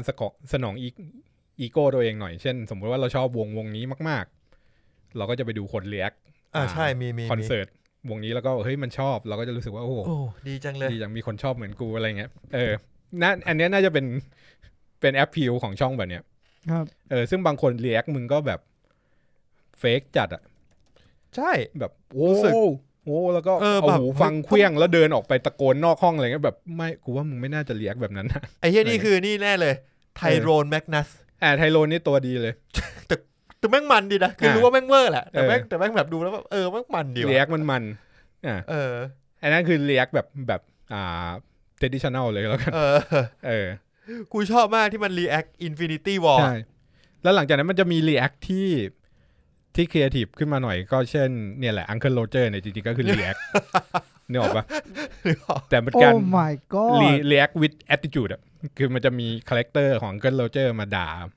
ด้วยอย่างเงี้ยมันไม่ใช่แค่ react เฉยๆไทโรนเนี่ยจะ react แบบแห้งๆหน่อยนึกออกปะก็คือดีใจตกใจนู่นนี่อะไรเฉยๆแต่ Uncle Roger มันจะมีการคอมเมนต์ใช่ๆๆเกิดขึ้นแบบไอ้เหี้ยเอเชียนไม่ได้ทำอย่างนี้นะอะไรเงี้ยUncle Roger มันกวนตีนซึ่งไอ้ความนรกแตกก่อนเนี่ยล่าสุดเนี่ยมันไปไกลกว่านั้นคือมีคน react Uncle Roger อีกรอบฮะใช่ใช่ใช่ใช่คือมึงไปกันใหญ่ละอันนั้นข้ามไปปุ๊บนี้กลับมาที่Mr. Terryเป็นอาจารย์สอนวิชาประวัติศาสตร์แล้วก็คอนเทนต์เขาคือเขาจะมา react จากช่องประวัติศาสตร์อื่นๆนี่แหละโดยที่การ react ของเขาคือเขาจะให้คอนเทกต์เพิ่มครับคือให้ข้อมูลเพิ่มว่าเหมือน over simplify มันก็จะบอกแค่แบบว่าไอ้นี่โดนจับไปอยู่ตรงนู้นนะอะไรเงี้ยมันก็จะพอสแล้วมันก็จะอธิบายเพิ่มว่าช่วงนี้จริงๆแล้วระหว่างเนี้ยมันเกิดอะไรขึ้นบ้างหรือว่าทำไมอันนี้โดนจับนอกจากที่ในวิดีโอมันบอกแล้วเนี่ยมีรายละเอียดอะไรบ้างที่วิดีโอมันยังไม่ได้บอกอะไรเงี้ยซึ่งก็คือถ้าเป็นสเต็ปของผมก็คือดู over simplify ก่อนเพื่อเก็ตคีย์ทั้งหมดแล้วมาดูแล้วก็มาฟัง Mr. Terry อธิบายให้รายละเอียดเพิ่มแล้วสุดท้ายถ้ายังสนใจอยู่ก็คือไปอ่านหนังสือต่อเองละครับแต่ว่าเราจะมีไกด์ไลน์ครบแล้วว่ามันเกิดอะไรขึ้นบ้างนี่คือวิธีการเรียนประวัติศาสตร์ของผมไหนๆปุณพูดถึง react มาแล้วมันจะมีช่อง react ที่มันจะจับแบบเฮียไปไหนแล้ววะจับทุกคนมารวมกันนะ react เนี่ยมันก็จะมีteen react to Linkin Park เดี๋ยวนี้ไม่ทำแล้วนะใช่ปะยังมีอยู่teen react to Linkin Park สักพักหนึ่งก็จะเป็น Linkin Park react to teen react to Linkin Park อีกอันหนึ่งก็คือ teen react to Linkin Park react to teen ก็คือมึง react ตอบกันใช่คือผมชอบความครีเอทีฟของช่องนี้คือออเดียนเขาจะมี3กลุ่มคือจะมีเป็นวัยรุ่นมาไฮสคูลหรือว่าเป็นคอลเลจแล้วก็จะมีคนแก่ไปเลยแล้วก็จะมีเด็กไปเลยแล้วเขาก็จะจับมาทำมารีแอคอะไรเงี้ยจริงๆนี่น่าจะเป็นต้นฉบับของคอนเทนต์แนวเรียกแรกๆก็คือจับกลุ่มคนมาดูแล้วรีแอคแล้วหลังจากนั้นก็มีคนทำเป็นเดี่ยวๆของตัวเองอะไรแยกออกมาใช่ซึ่งอันเนี้ยผมชอบแนวคิดเขาคือเขาเคยจับคนแก่มา react to Bring Me the Horizon มั้งซึ่งคนแก่เนี่ยไม่ฟังหรอก Bring Me the Horizon เขาก็เลยเอาเป็นเนื้อเพลง อ่านหรือ My Chemical Romance My Chemical Romance เขาก็เอาเนื้อเพลงให้อ่านเขาแบบคนแก่บอกว่า this is so romantic oh I'm gonna cry อะไรอย่างเงี้ยสักพักหนึ่งเปิดเพลงให้ฟังบอกว่าเพลงเหี้ยเสน่ห์มันอยู่ที่การที่เราได้เห็นมุมมองอีกมุมมองจากคนหลายวัยปะจากวัยนั้นๆของวิดีโอนั้นอ่ะใช่ใช่ชอบมากแล้วผมก็ชอบที่เขาช่องเขาใหญ่พอที่เขาจะเอาแบบศิลปินตัวจริงอ่ะมา react สิ่งที่ audience react อีกทีนึงเช่นเขาเอาไมค์ชิโนดะมาของ Linkin Park เนี่ยมา react ที่เด็กreact Linkin Park ซับซ้อนว่ะแล้วเสร็จแล้วก็นั่งก็แบบเราก็จะได้เห็นอินไซต์ของไมค์ชิโนดะบอกว่าเฮ้ยที่ตอนนั้นทำอย่างนี้เพราะว่าอย่างนั้นอย่างนี้นะอะไรอย่างเงี้ยอธิบายเพิ่มใช่เสร็จแล้วพอมันเอาที่ไมค์ react เนี่ยกลับไปให้เด็กพวกนี้นั่นดูอีกทีนึงเด็กตอนแรกเด็กเหมือนไม่รู้ว่าเอาอะไรมาให้ดูพักนึงพอเห็นไมค์ชิโนดะบอกโอ้ชิบหายแล้วตอนนั้นด่าไปเหี้ยสนุกดีผมชอบช่องนี้ครับแต่ว่าก็ไม่ได้ดูทุกอันทุกคลิปเขาอะครับครับเพราะว่าแม่งเยอะหลังเราดูทุกคลิปของทุกคนไม่ไหวจริงมีกอร์ดอน แรมซี่เหมือนกูจะดูหมดแล้วก็เวิร์ดอิทอะครับช่องความรู้มีอะไรอีกไหมเดี๋ยวดูก่อนนะมินิทฟิสิกส์ครับมินิทฟิสิกส์เป็นช่องความรู้ที่ดีระดับนึงเหมือนเขาพยายามจะทำให้ฟิสิกส์ที่เรางงๆอ่ะมันสั้นลงแต่เข้าใจมากขึ้นไหมตอบยากมากเลย แล้วก็ผมแนะนำอีกช่องนึงคือผมไม่รู้จะอ่านว่าไงอ่ะ KURZGESAGT ฮะชื่อช่องนี้จริงๆเคอเกสการ์ดไม่รู้เหมือนกันอ่ะขอสะกดอีกทีดิ KUR ครับ ZGESAGT ใช่ครับโหเหี้ยเหมือนภาษาไม่รู้เยอรมันเหรอเคอร์สการ์ดไม่รู้ไม่เยอรมันก็รัสเซียอารมณ์นั้นนะแต่ว่าเพราะว่าเขาอธิบายหลายๆอย่างที่มันเกิดขึ้นในโลกใบนี้แค่เชิงความรู้อะแต่ว่าเป็นแบบเป็นแอนิเมชั่นเป็นแอนิเมชั่นกราฟิกน่ารักใช่ครับโหแล้วคนดูเยอะด้วยนะเฮ้ยเพลินเป็นช่องที่ดีครับเป็นช่องที่ดี Geo Engineering ผมชอบอันนึงที่ผมรู้สึกว่าผมประทับใจไม่ดันลืมคือ Stellar Engine ครับเขาบอกว่ามันคือการใช้พลังงานพระอาทิตย์เพื่อขับเคลื่อนพระอาทิตย์งงไหม Stellar Engine How to move the sun คือบอกมีความเป็นไปได้ที่เราจะย้ายสมมติว่าตอนนั้นน่ะต้องบอกว่าณตอนนั้นน่ะ10 เดือนที่แล้วเนี่ยมันมีข่าวออกมาว่ามันจะมีดาวหางกลุ่มดาวหางอ่ะหรือว่ากลุ่มก้อนอะไรสักอย่างอ่ะในจักรวาลที่แบบเหมือนตอนสมัยไดโนเสาร์อ่ะคือเราจะวิ่งเข้าไปในดงนั้นอ่ะซึ่งก็แปลว่าเรามีโอกาสที่จะโดนฝนแบบที่ไดโนเสาร์โดนไงเขาเลยว่าถ้าอย่างนั้นอ่ะเราจะรอดได้ยังไงด้วยความเป็นไปได้ทั้งหมดอ่ะบอกทางเดียวคือมึงต้องเคลื่อนพระอาทิตย์ออกเว้ยแล้วทุกอย่างที่มันวงจรอยู่ในพระอาทิตย์อ่ะจะเคลื่อนตามแต่มันต้องใช้เวลาป่ะถ้าอย่างเงี้ยใช้เวลาอะไรมึงยังสร้างไม่ได้หรอกไม่หมายถึงว่าสมมติในคลิปนั้นเนี่ยคือไม่ใช่แบบว่าซูเปอร์แมนผลักโลกอะไรอย่างงี้นึกออกป่ะไม่ได้ต้องแบบค่อยๆใช้เครื่องเยอะมากค่อยๆมูฟพระอาทิตย์อะไรอย่างงี้ใช่เป็นทรงนั้นต้องใช้พลังจากพระอาทิตย์เองมายิงพระอาทิตย์เองแล้วก็ยิงอีกทางตรงข้ามนึงเพื่อให้พระอาทิตย์มันขยับเพราะว่าไม่มีสิ่งใดในโลกที่สามารถสัมผัสผิวดวงอาทิตย์ได้เข้าใจป่ะนึกออกกัปตันแพเน็ตไงโอเคครับแล้วอีกช่องนึงวิลิทัสเซียมวิลิทัสเซียมวิลิทัสเซียมก็ดีใช้คำว่าดีแต่ก็ถ้าเราไม่เข้าใจก็ไม่เข้าใจอยู่ดีมันค่อนข้างไฮคอนเซปต์ในระดับหนึ่งใช่วันนั้นผมเจอบอกว่ากาวิตี้ไม่มีจริงอ่ะโหช็อกไปเลยนะผมนั่งฟังแล้วผมก็เฮ้ยเหมือนจะเข้าใจตามว่ะแต่ก็ไม่เข้าใจอยู่ดีแม่งโหดคุณลองคิดดูดิเขาบอกว่าจริงๆแล้วโลกเราไม่ได้มีแรงดึงดูดเว้ยทุกอย่างในจักรวาลเนี่ยไม่มีคำว่ากาวิตี้อ่ะแต่จริงๆมันเกี่ยวกับเวลานั่นงงเลยนั่นแหละหลุดไปละเรียบร้อยหลุดเรียบร้อยแล้วกูหลุดเลยเวลาเชี่ยช่องชื่ออะไรนะเวลิทัสเซียมVER อ๋อเจอละเวลิทัสเซียมไปดูเลยมีอยู่ช่องนึงมันมีอยู่ตอนนึงที่มันเขียนว่าอะไรกราฟิตี้อะไรสักอย่างอ่ะโหเป็นช่องแบบฮาร์ดไซด์อ่ะฮาร์ดไซด์จริงเนี่ย why graffiti is not a force อ่ะโหคนดูซับป่ะ Whoa. I mean, okay, I can see how both of these observers feel. Wait. เก็ตละมีฟีลลิ่งของความอธิบายแบบเป็นกันเองแล้วก็สารคดีในตัวใช่โอเคเก็ตถ้างั้นเอาอีกช่องเอาสนุกหน่อยก็คือมาร์คโรเบอร์เฮ้ยอันนี้เป็นอินเวนเตอร์ก็คือเขาเป็นอดีตเอนจิเนียร์ที่เคยทำงานใน NASA เป็นคนที่ทำอยู่กับโปรเจกต์ไอตัวมาโรเวอร์ไอหุ่นที่ไปวิ่งอยู่บนดาวอังคารแล้วก็ได้เงินเยอะมันก็เลยลาออกมาทำสิ่งประดิษฐ์ที่ไม่ค่อยมีประโยชน์กับชีวิตเช่นลูกโบลิ่งที่รีโมทคอนโทรลได้อะไรเงี้ยหรือว่ากระดานปาเป้าที่มันจะเอาตรงกลางมาโด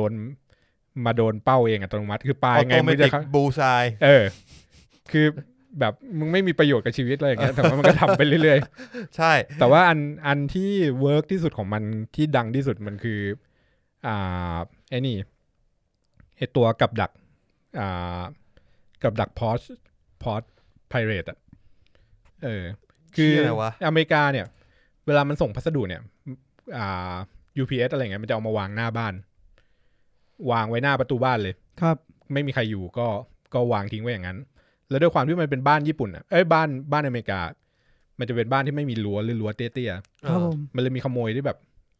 เดินเข้ามาหยิบพัสดุหน้าบ้านเราไปมันเลยไปสร้างเป็นแบบพัสดุปลอมที่หยิบไปแล้วปุ๊บมันจะเอาระเบิดไอ้กากเพชรใส่หน้าพร้อมกับกาวแล้วก็ยิงก๊าซตดใส่ในบ้านมันอะไรเงี้ยแล้วก็ติด GPS ด้วยตามด้วยว่าไปที่ไหนเดือดจังวะคือมันแค้นเหมือนมันแค้นอ่ะแล้วก็มันทำมา10 กว่ากล่องอะไรแล้วก็เอาไปวางตามบ้านที่มีคนวอลันเทียร์ให้แล้วก็อัดวิดีโอว่าไอ้พวกขโมยพวกนี้มันขโมยไปแล้วมันเอาไปทำอะไรบ้างแล้วเอามาแชร์แม่งก็เดือดดีคือไอ้รุ่นเวอร์ชัน2นี่คือพอเปิดกล่องปุ๊บมีสัญญาณเขาดาวเรียบร้อยเหมือนจะระเบิดอ่ะแล้วก็มีแบบเสียงแบบ initiate protocol ที่อะไรไม่รู้สักพักแล้วก็มีเสียงแบบวิทยุตำรวจปลอมเปิดออกมาแบบเหมือนตำรวจกำลังจะมาบ้านมึงแล้วโคตรเหี้ยแบบเหมือนมันแก้เผ็ดอ่ะเร็วจริงใช่ซึ่งเนี่ยคือถ้าจะดูอะไรฮาๆเนี่ยก็ไปดูอันนี้ได้เหมือนมีแบบมันเปลี่ยนส่วนหลังบ้านมันเป็นแบบคอร์สชาเลนจ์ตัวกระรอกหลังบ้านอะไรเงี้ยเพราะกระรอกชอบมาแดกอาหารนกที่มันใส่ไว้อย่างเงี้ยมันก็เลยทำเป็นคอร์สเหมือนอเมริกันนินจาแต่ให้กระรอกวิ่งแล้วก็ถ่ายเหมือนปราสาททาเคชิอ่ะแต่ว่าเป็นสำหรับกระรอกอ่ะแล้วก็มันก็ถ่ายวิดีโอทำเป็นคอนเทนต์ว่ามีกระรอกตัวไหนไปถึงอาหารนกบ้างมันได้เงินมาเท่าไหร่นะจากนั้นกูก็ไม่รู้มันก็มีเงินจากสปอนเซอร์อะไรของมันแหละแต่ก็เป็นสิ่งประดิษฐ์ที่แบบไม่ค่อยมีประโยชน์แต่ว่าจริงๆหลายๆอย่างอ่ะมันมีความรู้จากในนั้นอยู่ว่ามันทำยังไงอะไรเงี้ยแต่ว่าผลลัพธ์มันออกมาไม่ค่อยเป็นประโยชน์กับมนุษยชาติเท่าไหร่เฮียเมื่อกี้คือกูรีเฟรช YouTube แล้วรู้ป่าวว่าตอนนี้กูได้ช่องอะไรมาใหม่ได้เลยครับ I spend my life saving on an abandoned ghost town ช่องชื่อว่า Ghost Town Living น่าจะอารมณ์เหมือนประมาณแบบไปอยู่ในเมืองร้างของทุกๆเมืองไปสำรวจเมืองร้างอ่ะไม่อยู่มันขึ้นไม่ได้วะไอ้สัสคอนเทนต์แนวนี้เขาเรียก Urban Explorer คือเป็นแบบสำรวจโรงพยาบาลล้างสำรวจนู่นล้างอะไรเงี้ยเชี่ยนี่คือ6 months alone นี่นะ Ghost Town ซึ่งบางช่องเนี่ย6 เดือนเลยเหรอของบางช่องนี่ก็แบบน่ากลัวจริงเหมือนมีแบบ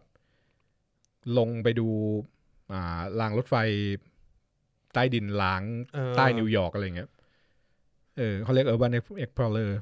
เชี่ยนี่มันอยู่คนเดียวจริงเหรอวะเชี่ยแม่งมีเลี้ยงแมวด้วยสัตว์adopting a cat Ghost Town Living เท่ว่ะช่องอาจจะเป็นเพราะว่าไปเปิดไอ้ About in Japan เมื่อกี้มั้งคิดว่าใช่ที่เป็นโรงแรมล้างแล้ว recommend มันเลยแนะนำมาครับ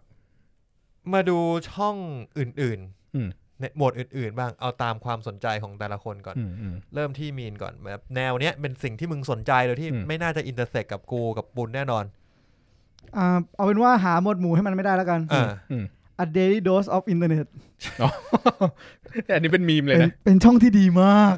อันนี้เป็นมีมเลยนะเป็นมีมเป็นแบบแล้วมันจะมีเป็นประโยคเปิดของวิดีโอมัน Daily dose of internet Hello this is daily dose of internet แล้วเนี่ย ไอ้ประโยคนี้จะเป็นมีมในคอมเมนต์ daily dose of internet ใช่ใช่ found a package they wanted to steal however they saw that the neighbor แต่ว่าเหมือนมันไปเอามีมของไปเอาคลิปเลยคลิปทั่วโลกมันไปเอาคลิป TikTok ไปเอาอะไรที่มันโซเชียลอ่ะมาแล้วก็มันก็มาพากทับเพิ่มบางคนก็จะไม่ชอบเพราะว่าเหมือนมันไปขโมยคอนเทนต์มามันเลยกลายเป็นว่าไอ้ประโยคนี้มันเป็นมีมใน YouTube อยู่เช่นแบบ Vlog อะไรสักอย่างมันก็จะมีคอมเมนต์บอก Hello this is your daily dose of internet มาแปะแต่ก็ดีครับเหมือนนั่งดู TikTok compilation อะไรเงี้ยไอ้เหี้ยแต่ TikTok เนี่ยพูดก็พูดเถอะเหี้ยแม่งเพลินนะเว้ยคือกดเข้าไปดูอ่ะแล้วก็ถ่ายไปเรื่อยๆอ่ะถ่ายไปเรื่อยไอ้เหี้ยแม่งเพลินนะนั่งนอนดูอยู่ครึ่งชั่วโมงมันเป็นอะไรที่เวิร์กสำหรับมนุษย์ยุคเนี้ยใช่นะครับมนุษย์ยุคที่เปิด YouTube ไม่รู้จะดูอะไรเปิด Netflix YouTube ยังยาว YouTube ยาวไปดู TikTok แล้วกันใช่ดูไปดูมามึงนานกว่า YouTube อีกปุณมีไหมที่แบบไม่เข้า categorize ไหนไม่เข้า categorize ไหนจริงๆก็มีเยอะคือผมเป็น category นึงก็ได้ที่ไม่ intersect กับกูกับมีนก็จะมีจริงๆก็มี About in Japan อันนั้นอันหนึ่งถูกปะที่เป็นแบบของญี่ปุ่นเลยจริงๆนั้นก็เข้าท่าใช่แยกออกมาแล้วก็มันจะมีอีกอันนึงคือถ้าเกี่ยวกับญี่ปุ่นหน่อยอีกอันจะมีเกี่ยวกับอนิเมะอะไรเงี้ยมันก็จะมีช่องที่ชื่อว่า The Anime Man The Anime Man ไอ้ที่นั่น Recap Man ใช่อันนี้เป็นยูทูบเบอร์เป็นลูกครึ่งญี่ปุ่นออสเตรเลียปัจจุบันอยู่ที่ญี่ปุ่นละแต่ว่าก็คือไอ้ที่นี่ไปด้วยกันดีกว่าใช่มันคือเพื่อนที่ไปด้วยกันกับคิสบอร์ดแล้วมันก็จะมีวิดีโอ2มุม ในโรงแรมล้างอะไรเงี้ยแต่ว่าอันนี้มันจะมารีวิวว่าเดือนนี้มีมังงะใหม่อะไร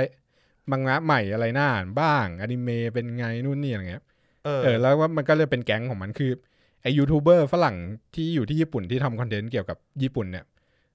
มันมีการรวมกลุ่มกันมันก็สนิทกันอย่างเงี้ยอีกอันที่เกี่ยวกับญี่ปุ่นก็โตเกียวเลนโตเกียวเลนเลยใช่คนนี้ชื่อนอมมั้งไอ้นี่จะเน้นกึ่งUrban Explorer หน่อยก็คือมันจะเน้นไปถ่ายรูปหามุมแปลกๆในที่นู่นที่นี่อะไรเงี้ยแต่เป็นฝรั่งเนอะใช่เช่นเหมือนในโตเกียวอย่างเงี้ยมันก็จะไปหาดูว่าแบบซอยเล็กๆแคบๆอย่างเงี้ยเข้าไปแล้วมันก็แบบเข้าไปเจอศาลเจ้าที่เป็นศาลเจ้าที่ซ่อนอยู่อะไรเงี้ยที่นี่มันไป Haunted Tunnel of Japan ซึ่งไอเนี้ยคือตากล้องคลิปโรงแรมลับคลิปโรงแรมล้างเมื่อกี้Abandon เนี่ยนะคือมันไปกัน 3-4 คนเนี่ยแหละโถเหี้ยกูบ่นอยู่แค่นี้มันก็เหมือนมันก็เป็นทีมของมันอ่ะแต่ว่าก็ของโตเกียวเลนมันจะชอบไปแนะนำมุมลับๆที่ไม่ค่อยเห็นในเมืองของญี่ปุ่นเช่นแบบในโตเกียวมุมตรงนี้มันมีสวนสาธารณะที่แบบนักท่องเที่ยวไม่ค่อยไปนะอะไรเงี้ยหรือว่าตรงแบบเข้าไปปุ๊บตรงนี้เป็นโซนตู้กดของที่แบบมีอยู่เป็น100ตู้อะไรเงี้ยหรือว่าสตรีทฟู้ดนู่นนี่อะไรเงี้ย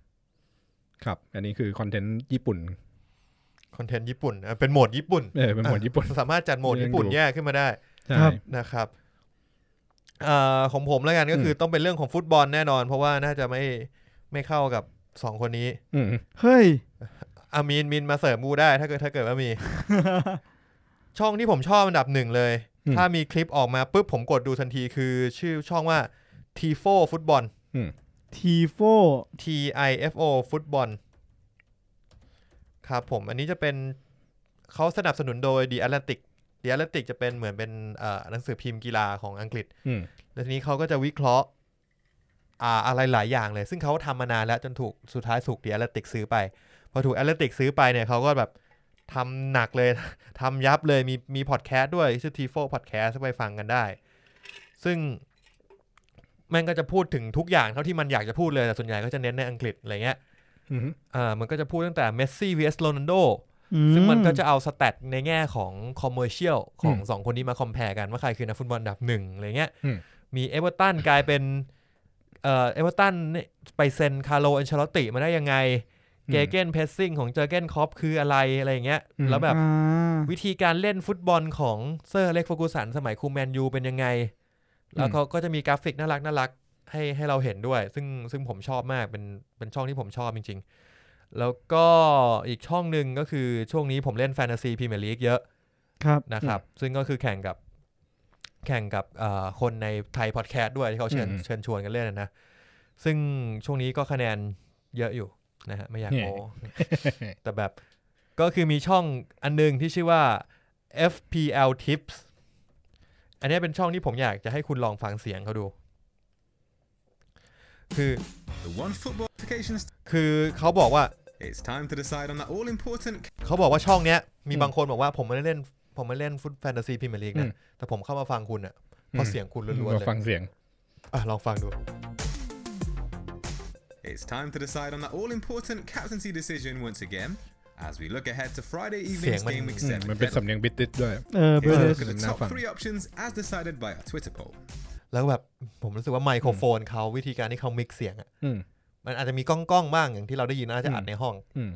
แต่พอมันประกอบกับเพลงแล้วก็วิธีการ mix EQ เขาอะวิธีพูดด้วยวิธีพูดด้วยผมว่ามันมึงพูดน่าฟังว่ะWith a sizable 24% of the vote Heung-min Son retains his place at third อย่างเงี้ยต่อไปคุณมีนต้องทำบ้างแหละเฮ้ยช่อง YouTube มีนไม่น่านะครับเสียงมึงนุ่มขึ้นมาเลยนะไม่น่านะครับของผมฟุตบอลก็จะมีอื่นๆอีกอย่างเช่นฟุตบอลเมดซิมเปิลอะไรเงี้ยส่วนใหญ่เป็นเชิงแทคติกแล้วอันนี้เข้าถึงได้ง่ายๆหน่อยก็น่าจะมี2ช่องนี้ครับผมประมาณนั้นมีเสริมไหมมีอะไรปะไม่รู้จะพูดหรือไม่พูดดีพูดมาเถอะครับ ก็โจมาเทคครับเป็นไงวะโจมาเทคสะกดไม่เคยรู้จัก JOMA เทคมันจะเป็นเนิร์ดๆหน่อยก็คือคนนี้เหมือนเขาจะเป็นอารมณ์ Data Science Data Engineer ของ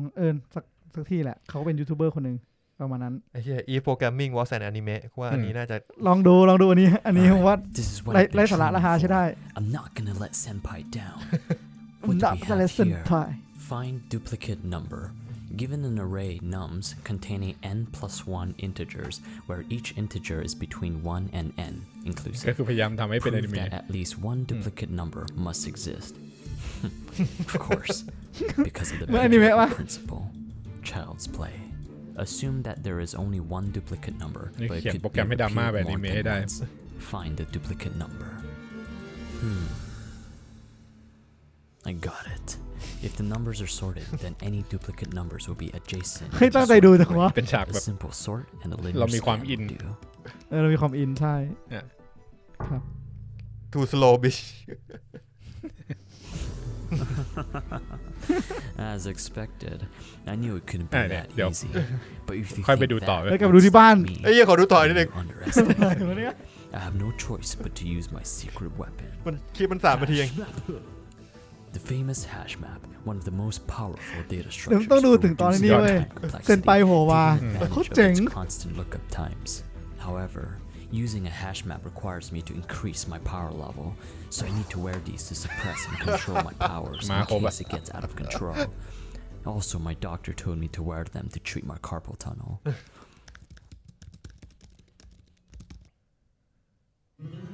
Memory exit.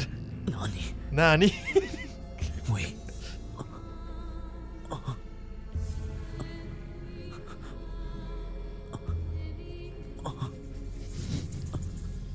เกลียดแล้วเนาะ This question is too strong. Too weak. เป็นทุกเอพิโซดของ Dragon Ball. I'm running out of ideas. ไอ้สัตว์เซ็นไปมาเดี๋ยวกูกลับไปดูเซ็นไปมานี่ยังเดือดไอ้สัตว์ปัญญาอ่อนดีวะอ้าวครับผมมีช่องหนึ่งกลับไปญี่ปุ่นหน่อยแต่ว่าจะเป็นญี่ปุ่นกับดนตรีละชื่อว่า The First Take อันนี้ไอเดียน่าสนใจจริงๆเคยส่งให้มีนดูแล้วใช่ๆเคยชอบเป็นช่องเหมือนเป็นช่องโชว์เคสของศิลปินญี่ปุ่นที่มันจะเชิญแขกมาคอนเซปต์คือเชิญมาแล้วเนี่ยให้เล่นแค่เทคเดียวเท่านั้นแล้วก็เทคนั้นเป็นยังไงก็ใช้เทคนั้นเลยอัพ YouTube ก็เหมือนให้เอาศิลปินมาแบบระเบิดพลังกันจริงผมว่าอย่างเงี้ยดีนะ คอนเซ็ปต์มันจะเป็นอย่างนี้เลยเฮ้ยคือตอนเจอคนเก่งอ่ะหมายถึงว่าคนที่เขาอินกับเพลงนั้นพอดีแล้วผมรู้สึกว่าแบบพลังมาแล้วผมฟังแล้วผมร้องไห้เลยนะเพลงบางเพลงอ่ะใช่แต่เพลงบางเพลงที่เขาแบบเขาโอเวอร์อ่ะแล้วพอเราฟังแล้วรู้สึกไม่ถึงขนาดนั้นอ่ะก็จะมีก็เฟลไปเลยอันนี้เป็นวงอาลินะครับเขาเป็นแบบฟูลแบนด์ใหญ่มากเป็น The First Take Face ละมั้งคือแบบเป็นคอนเสิร์ตvirtual concert อ่ะอ๋อเหมือนของ The First Take ที่ดังๆจะเป็นของลิซ่าไม่ใช่ลิซ่าแบ็คพิงค์นะใช่ผมเห็นอยู่มันคือลิซ่า Catch the Moment ไม่เอากุเลนเกตดีกว่าเพลงเปิดของคิเมสึโนะยาอิบะอ๋อเหรอใช่เพลงอันไหนอันนั้นแหละตัวอักษรญี่ปุ่นเนี่ยแต่พลังเขาจะเยอะมากแล้วร้องสดข้ามไปสักหน่อยเลยก็ได้เพราะว่ามันจะมีแบบมาคุยนิดหน่อยมีวอร์มเสียงใช่วอร์มเสียงแล้วก็เริ่ม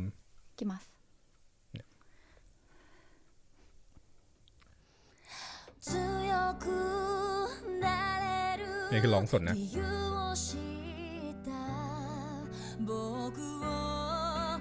ไม่เดียวกับที่แม็กเลยวะเนี่ยใช่พลังโคตรแบบ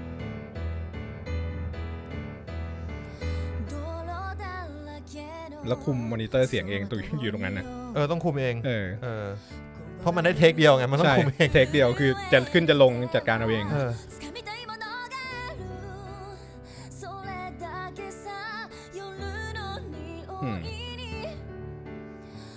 ซึ่ง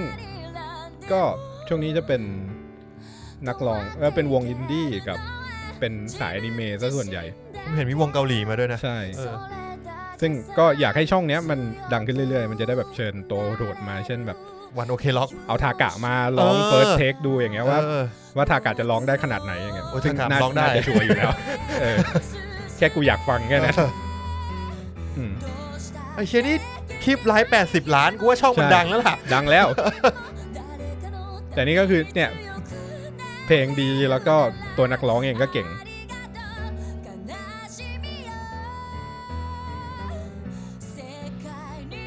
เลยแบบชอบคอนเซปต์เนี่ยแต่กูว่านักร้องเครียดเหมือนกันนะเครียดดิคือมันแบบถ้ามึงเฟลคือแบบพี่ผมจบนะตัดผมออกแล้วไม่ต้องออกแล้วพี่ผมไม่ออกแล้วช่องเนี้ยรายการเนี้ยผมไม่ออกแล้วนะอะไรอย่างเงี้ยไม่เอาแล้วพี่ไว้โอกาสหน้าเจอกันครับแล้วมันมีบลูเปอร์ประมาณอารมณ์แบบว่าหลุดอะไม่รู้ว่ามันด้วยความที่มันเป็นช่องญี่ปุ่นมันก็เราก็จะมีความสงสัยในระดับหนึ่งว่ามันอาจจะมีความเฟกในระดับหนึ่งไม่รู้เหมือนทีวีญี่ปุ่นหน่อยๆอะไรเงี้ยแต่ว่ามันมีแบบบางคนที่แบบพอเสียงดูนั่นแหละแดดดี้ดูก็ดีครับเนี่ยผมไปไล่ดูดีกว่าผมว่าไม่น่าสนุกดีว่ะใช่ก็คืออันเนี้ยถ้าด้วยความที่ฟังเพลงญี่ปุ่นเยอะอย่างเงี้ยก็จะแบบมาเห็นนักร้องว่าแบบถ้ามันร้องแบบเพียวๆคือเวอร์ชันนี้มันตัดอินสตรูเมนต์อื่นออกด้วยนะเหลือแค่แบบเปียโนอะไรเงี้ยเราก็จะเห็นพลังเสียงของพวกนี้มันมีอันนึงที่เป็นดิปาเปเป้มาเล่นโซโล่กีตาร์เฮ้ยจริงเหรอดิปาเปเป้เลยเหรอใช่แล้วก็มีกีตาร์ฮีโร่ของญี่ปุ่นอีกคนนึงด้วยอย่างเงี้ยเนี่ยเป็นเซสชั่น4คนเฮ้ยขอดูโคตรเพลินเป็นโฮมเทคเพราะมันโควิดใช่กูไม่ได้ดูเดปาเปเป้มานานมากใช่จริงเนี่ยก็เหมือนมาแจมกัน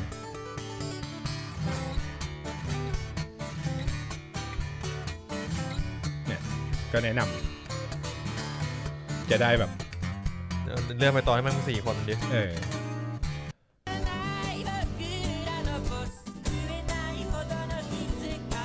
แต่แบบนี้ยากอย่างหนึ่งเดี๋ยวเป้คนญี่ปุ่นนี่ว่ะใช่ลืมไปแล้วลืมไปเลยเฮ้ยแบบนี้เป็นยากอย่างหนึ่งนะคือพอมันไม่ได้เล่นพร้อมกันมันต้องมีเมโทรนอมใช่แล้วแบบการเล่นให้ first take มึงตรงเมโทรนอมไปอ่ะแล้วเป็นไลฟ์อ่ะมันยากญี่ปุ่นมันชอบเล่นอย่างเงี้ยคอลแลบออนไลน์ช่วงโควิดเนี่ยแล้วก็ถ้าช่องเพลงอีกช่องนึงอันนี้ออกไปทางอินดี้หน่อยก็คือ Spin Coaster ของญี่ปุ่น Spin Coaster ครับจะไม่แน่ใจเขาเป็นเลเบลเรคคอร์ดหรือว่าเป็นอะไรแต่ว่าหลักๆเหมือนเป็นผับหน่อยๆชื่ออะไรนะสปินนี่สปินโคสเตอร์ SPIN COASTER โคสเตอร์ใช่อันนี้มันจะโชว์เคสศิลปิน อินดี้ญี่ปุ่นเอามาเล่นเป็นไลฟ์เซสชั่นอยู่ในบาร์โอ้เทนเดอร์ด้วยเหรอใช่เทนเดอร์ใครกับเยอะตัวอินดี้หน่อยๆก็จะมีแบบโชมอพวกเนี้ยอินดี้ญี่ปุ่นครับก็เนี่ยแหละครับบางทีฟังโดยที่ไม่รู้จักวงอ่ะก็จะอาจจะได้วงดีๆมาแต่ไฟสถานที่อย่างเงี้ยมันญี่ปุ่นชิบหายเลยไม่มันจัดมุมกล้องจัดไฟสวยนะเนี่ย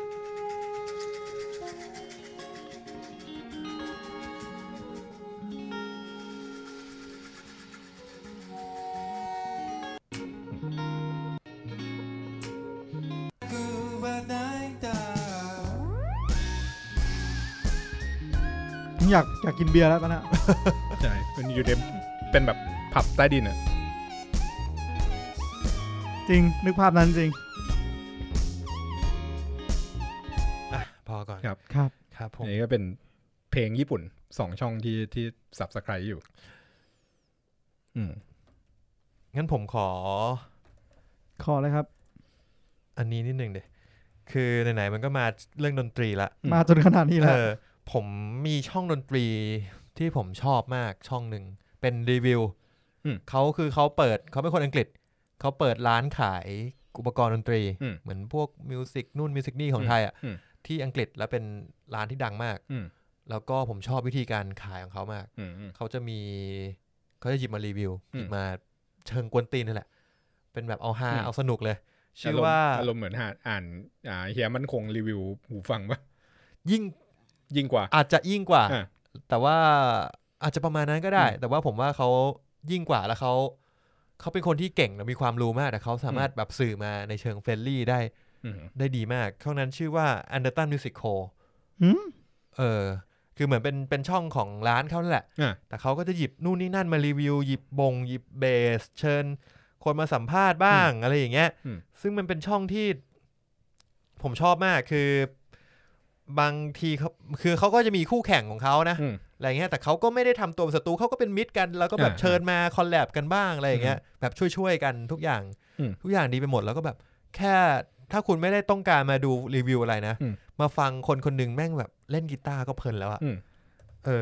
ผมเลยชอบช่องนี้มากแต่ว่าสิ่งที่ผมชอบจริงคือวิธีการที่เขารีวิวเวลาที่ไอ้นิวมันจะอยากซื้ออะไรก็ตามผมก็จะให้มันส่งช่องนี้ส่งช่องนี้ไปโอ้โห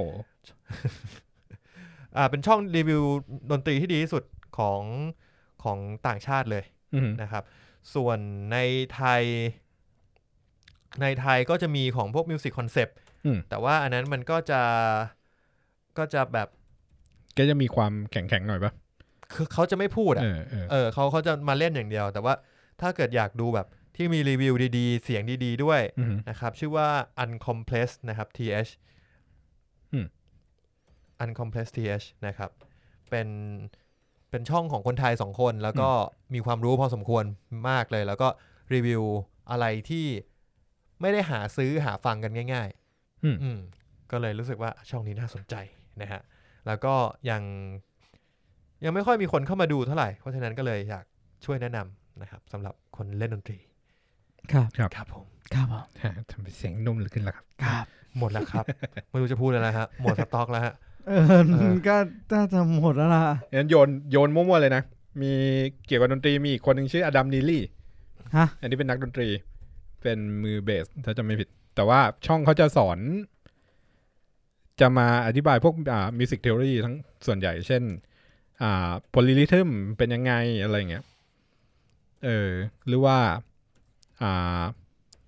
คอร์ดแจ๊สเดินยังไงนู่นนี่อะไรเงี้ยมันจะแบบมีอธิบายแบบลงลึกอะไรเงี้ยหรือว่าคอนเทนต์แบบไม่ลึกก็มีเช่นแบบว่าทำไมถึงไม่มีเพลงแรปไม่มีโคเวอร์เพลงแรปอะไรเงี้ยมีครั้งหนึ่งที่มันพยายามแบบไปดูเรื่องกฎหมายว่ามึงสามารถจดทะเบียนเมโลดี้ได้ไหมอะไรเงี้ยก็ไปฟังได้ชื่ออดัมนีลี่นะครับมีใครวะถ้าถามผมเนี่ยถ้าผมจะกระโดดไปเล่นเกมเนี่ยผมก็รู้สึกว่าผมไม่รู้จะแนะนำไปทำไมเพราะว่าเขาดังมากอยู่แล้ว คุณเอกฮาร์ล็อกเกอร์ไอ้สัตว์ไม่ต้องแนะนำมันนะนั่นแหละครับดูเพลินดีครับครับสนุกดีมีช่องไหนไม่ได้แนะนำเกมจริงๆผมชอบเบลิเฟอร์นะคุณทางนั้นใช่ไหมเดือดหน่อยผมชอบตอนมันเล่นเล่นเลิศอะมีช่วงหนึ่งถ้าเกมอื่นอะผมไม่ได้ดูแต่ผมไปดูตอนที่แม่งเล่นเล่นเลิศมันกวนตีนของเกมผมไม่ค่อยได้ดูยูทูบเบอร์ไทยเท่าไหร่ครับอ๋อคุณปุณยังไม่ได้อธิบายนี้คุณตั้นฟังเลยอ๋ออะไรวะ Virtual YouTuber ใช่ไหมใช่ VTuber มันคืออะไรวะมันคืออันนี้ถือว่าเป็นเทรนด์ใหม่แล้วกันครับแต่ว่าก็เติบโตในสังคมโอตาคุหน่อยครับมันคือvirtual ก่อนเสมือนถูกปะแล้วก็ยูทูบเบอร์ก็คือยูทูบเบอร์เสมือนนั่นแหละคือเราจะไม่เห็นตัวจริงครับเราจะเห็นเป็นอวตารเขาเคยดูคลิปที่แบบเหมือนเล่นเกมแล้วตัวแคสเตอร์มันไม่ใช่คนจริงๆปะมันเป็นโมเดล3มิติมันเป็นรูป2มิติอะไรเงี้ยไม่เคยไม่เคยต้องเปิดให้ดูสักหน่อยก็คือแทนที่เราปกติเวลาบางทีคนเล่นเกมใช่ไหมเล่นเกมเสร็จปุ๊บมันก็จะมีรูปคนเล่นอ่ะอยู่ทางซ้ายล่างหรือขวาล่างอะไรก็ตามแต่อันนี้คือจะเป็นแอนิเมชัน3มิติหรือ2มิติที่แบบเหมือนมันส่องตาเขาส่องมือเขาส่องอะไรเขาแล้วแสดงเหมือนตัวเขาแต่ไม่ใช่ตัวเขานึกออกง่ายๆให้ไปดูช่องของไอของเรียวครับเรียวแห่งนั้นTitan Gamingนี่แหละไอเรียวทำช่องอยู่ชื่อ Reliable Channelกูรู้แล้วแต่ว่าก็คือไม่เอาหน้าตัวเองออกมาใช่ครับจะเป็นตัวอวตารของไอเรียวเรียกว่าเป็นคอนเซปต์ที่ล้ำจากคุณเอกฮาร์ล็อกเกอร์ไปอีกระดับหนึ่งฮาร์ล็อกเกอร์คือไม่เปิดหน้าส่วนไอ้ที่นี่คือไม่มีกูเลยไม่มีกล้องจริงเลยเป็นอวตารแทนมันก็จะใช้กล้องในการแท็กโมชั่นแต่ว่าแล้วก็มาแสดงออกในตัวละครแทนที่ดังสุดก็นี่แหละคิซึนะไอจะเป็นคนแรกๆที่ทำแล้วหลังจากนั้นก็จะมีพัฒนามาเรื่อยๆตอนนี้ที่ดังที่สุดเนี่ยจะเป็นกลุ่มคือเขามีเป็นเอเจนซี่แล้วนะเหรอกลุ่มของบริษัท Cover Corp ที่ชื่อว่า Hololive ถ้าจะอนิเมะแมนมาสู้กับอนิเมะสู้กันนี่ใช่ซึ่งก็คือเดี๋ยวนี้มันก็เป็นเทรนด์ในเกมมิ่งอะไรเงี้ยมันก็จะมีHololive กับนิจิซันจิโดยที่ภายใต้เครือเนี้ยมันก็จะมีทาเลนต์อารมณ์ประมาณเหมือนเป็นกลุ่มไอดอลเลยครับโดยที่ก็จะมีแต่ละคนมีเป็นรุ่นไปเหมือนถ้าแนะนำตอนนี้ถ้าคนไทยไปดูง่ายๆก็น่าจะเป็น Hololive EN จะเป็นรุ่นที่พูดภาษาอังกฤษทั้งหมดเลย5 คน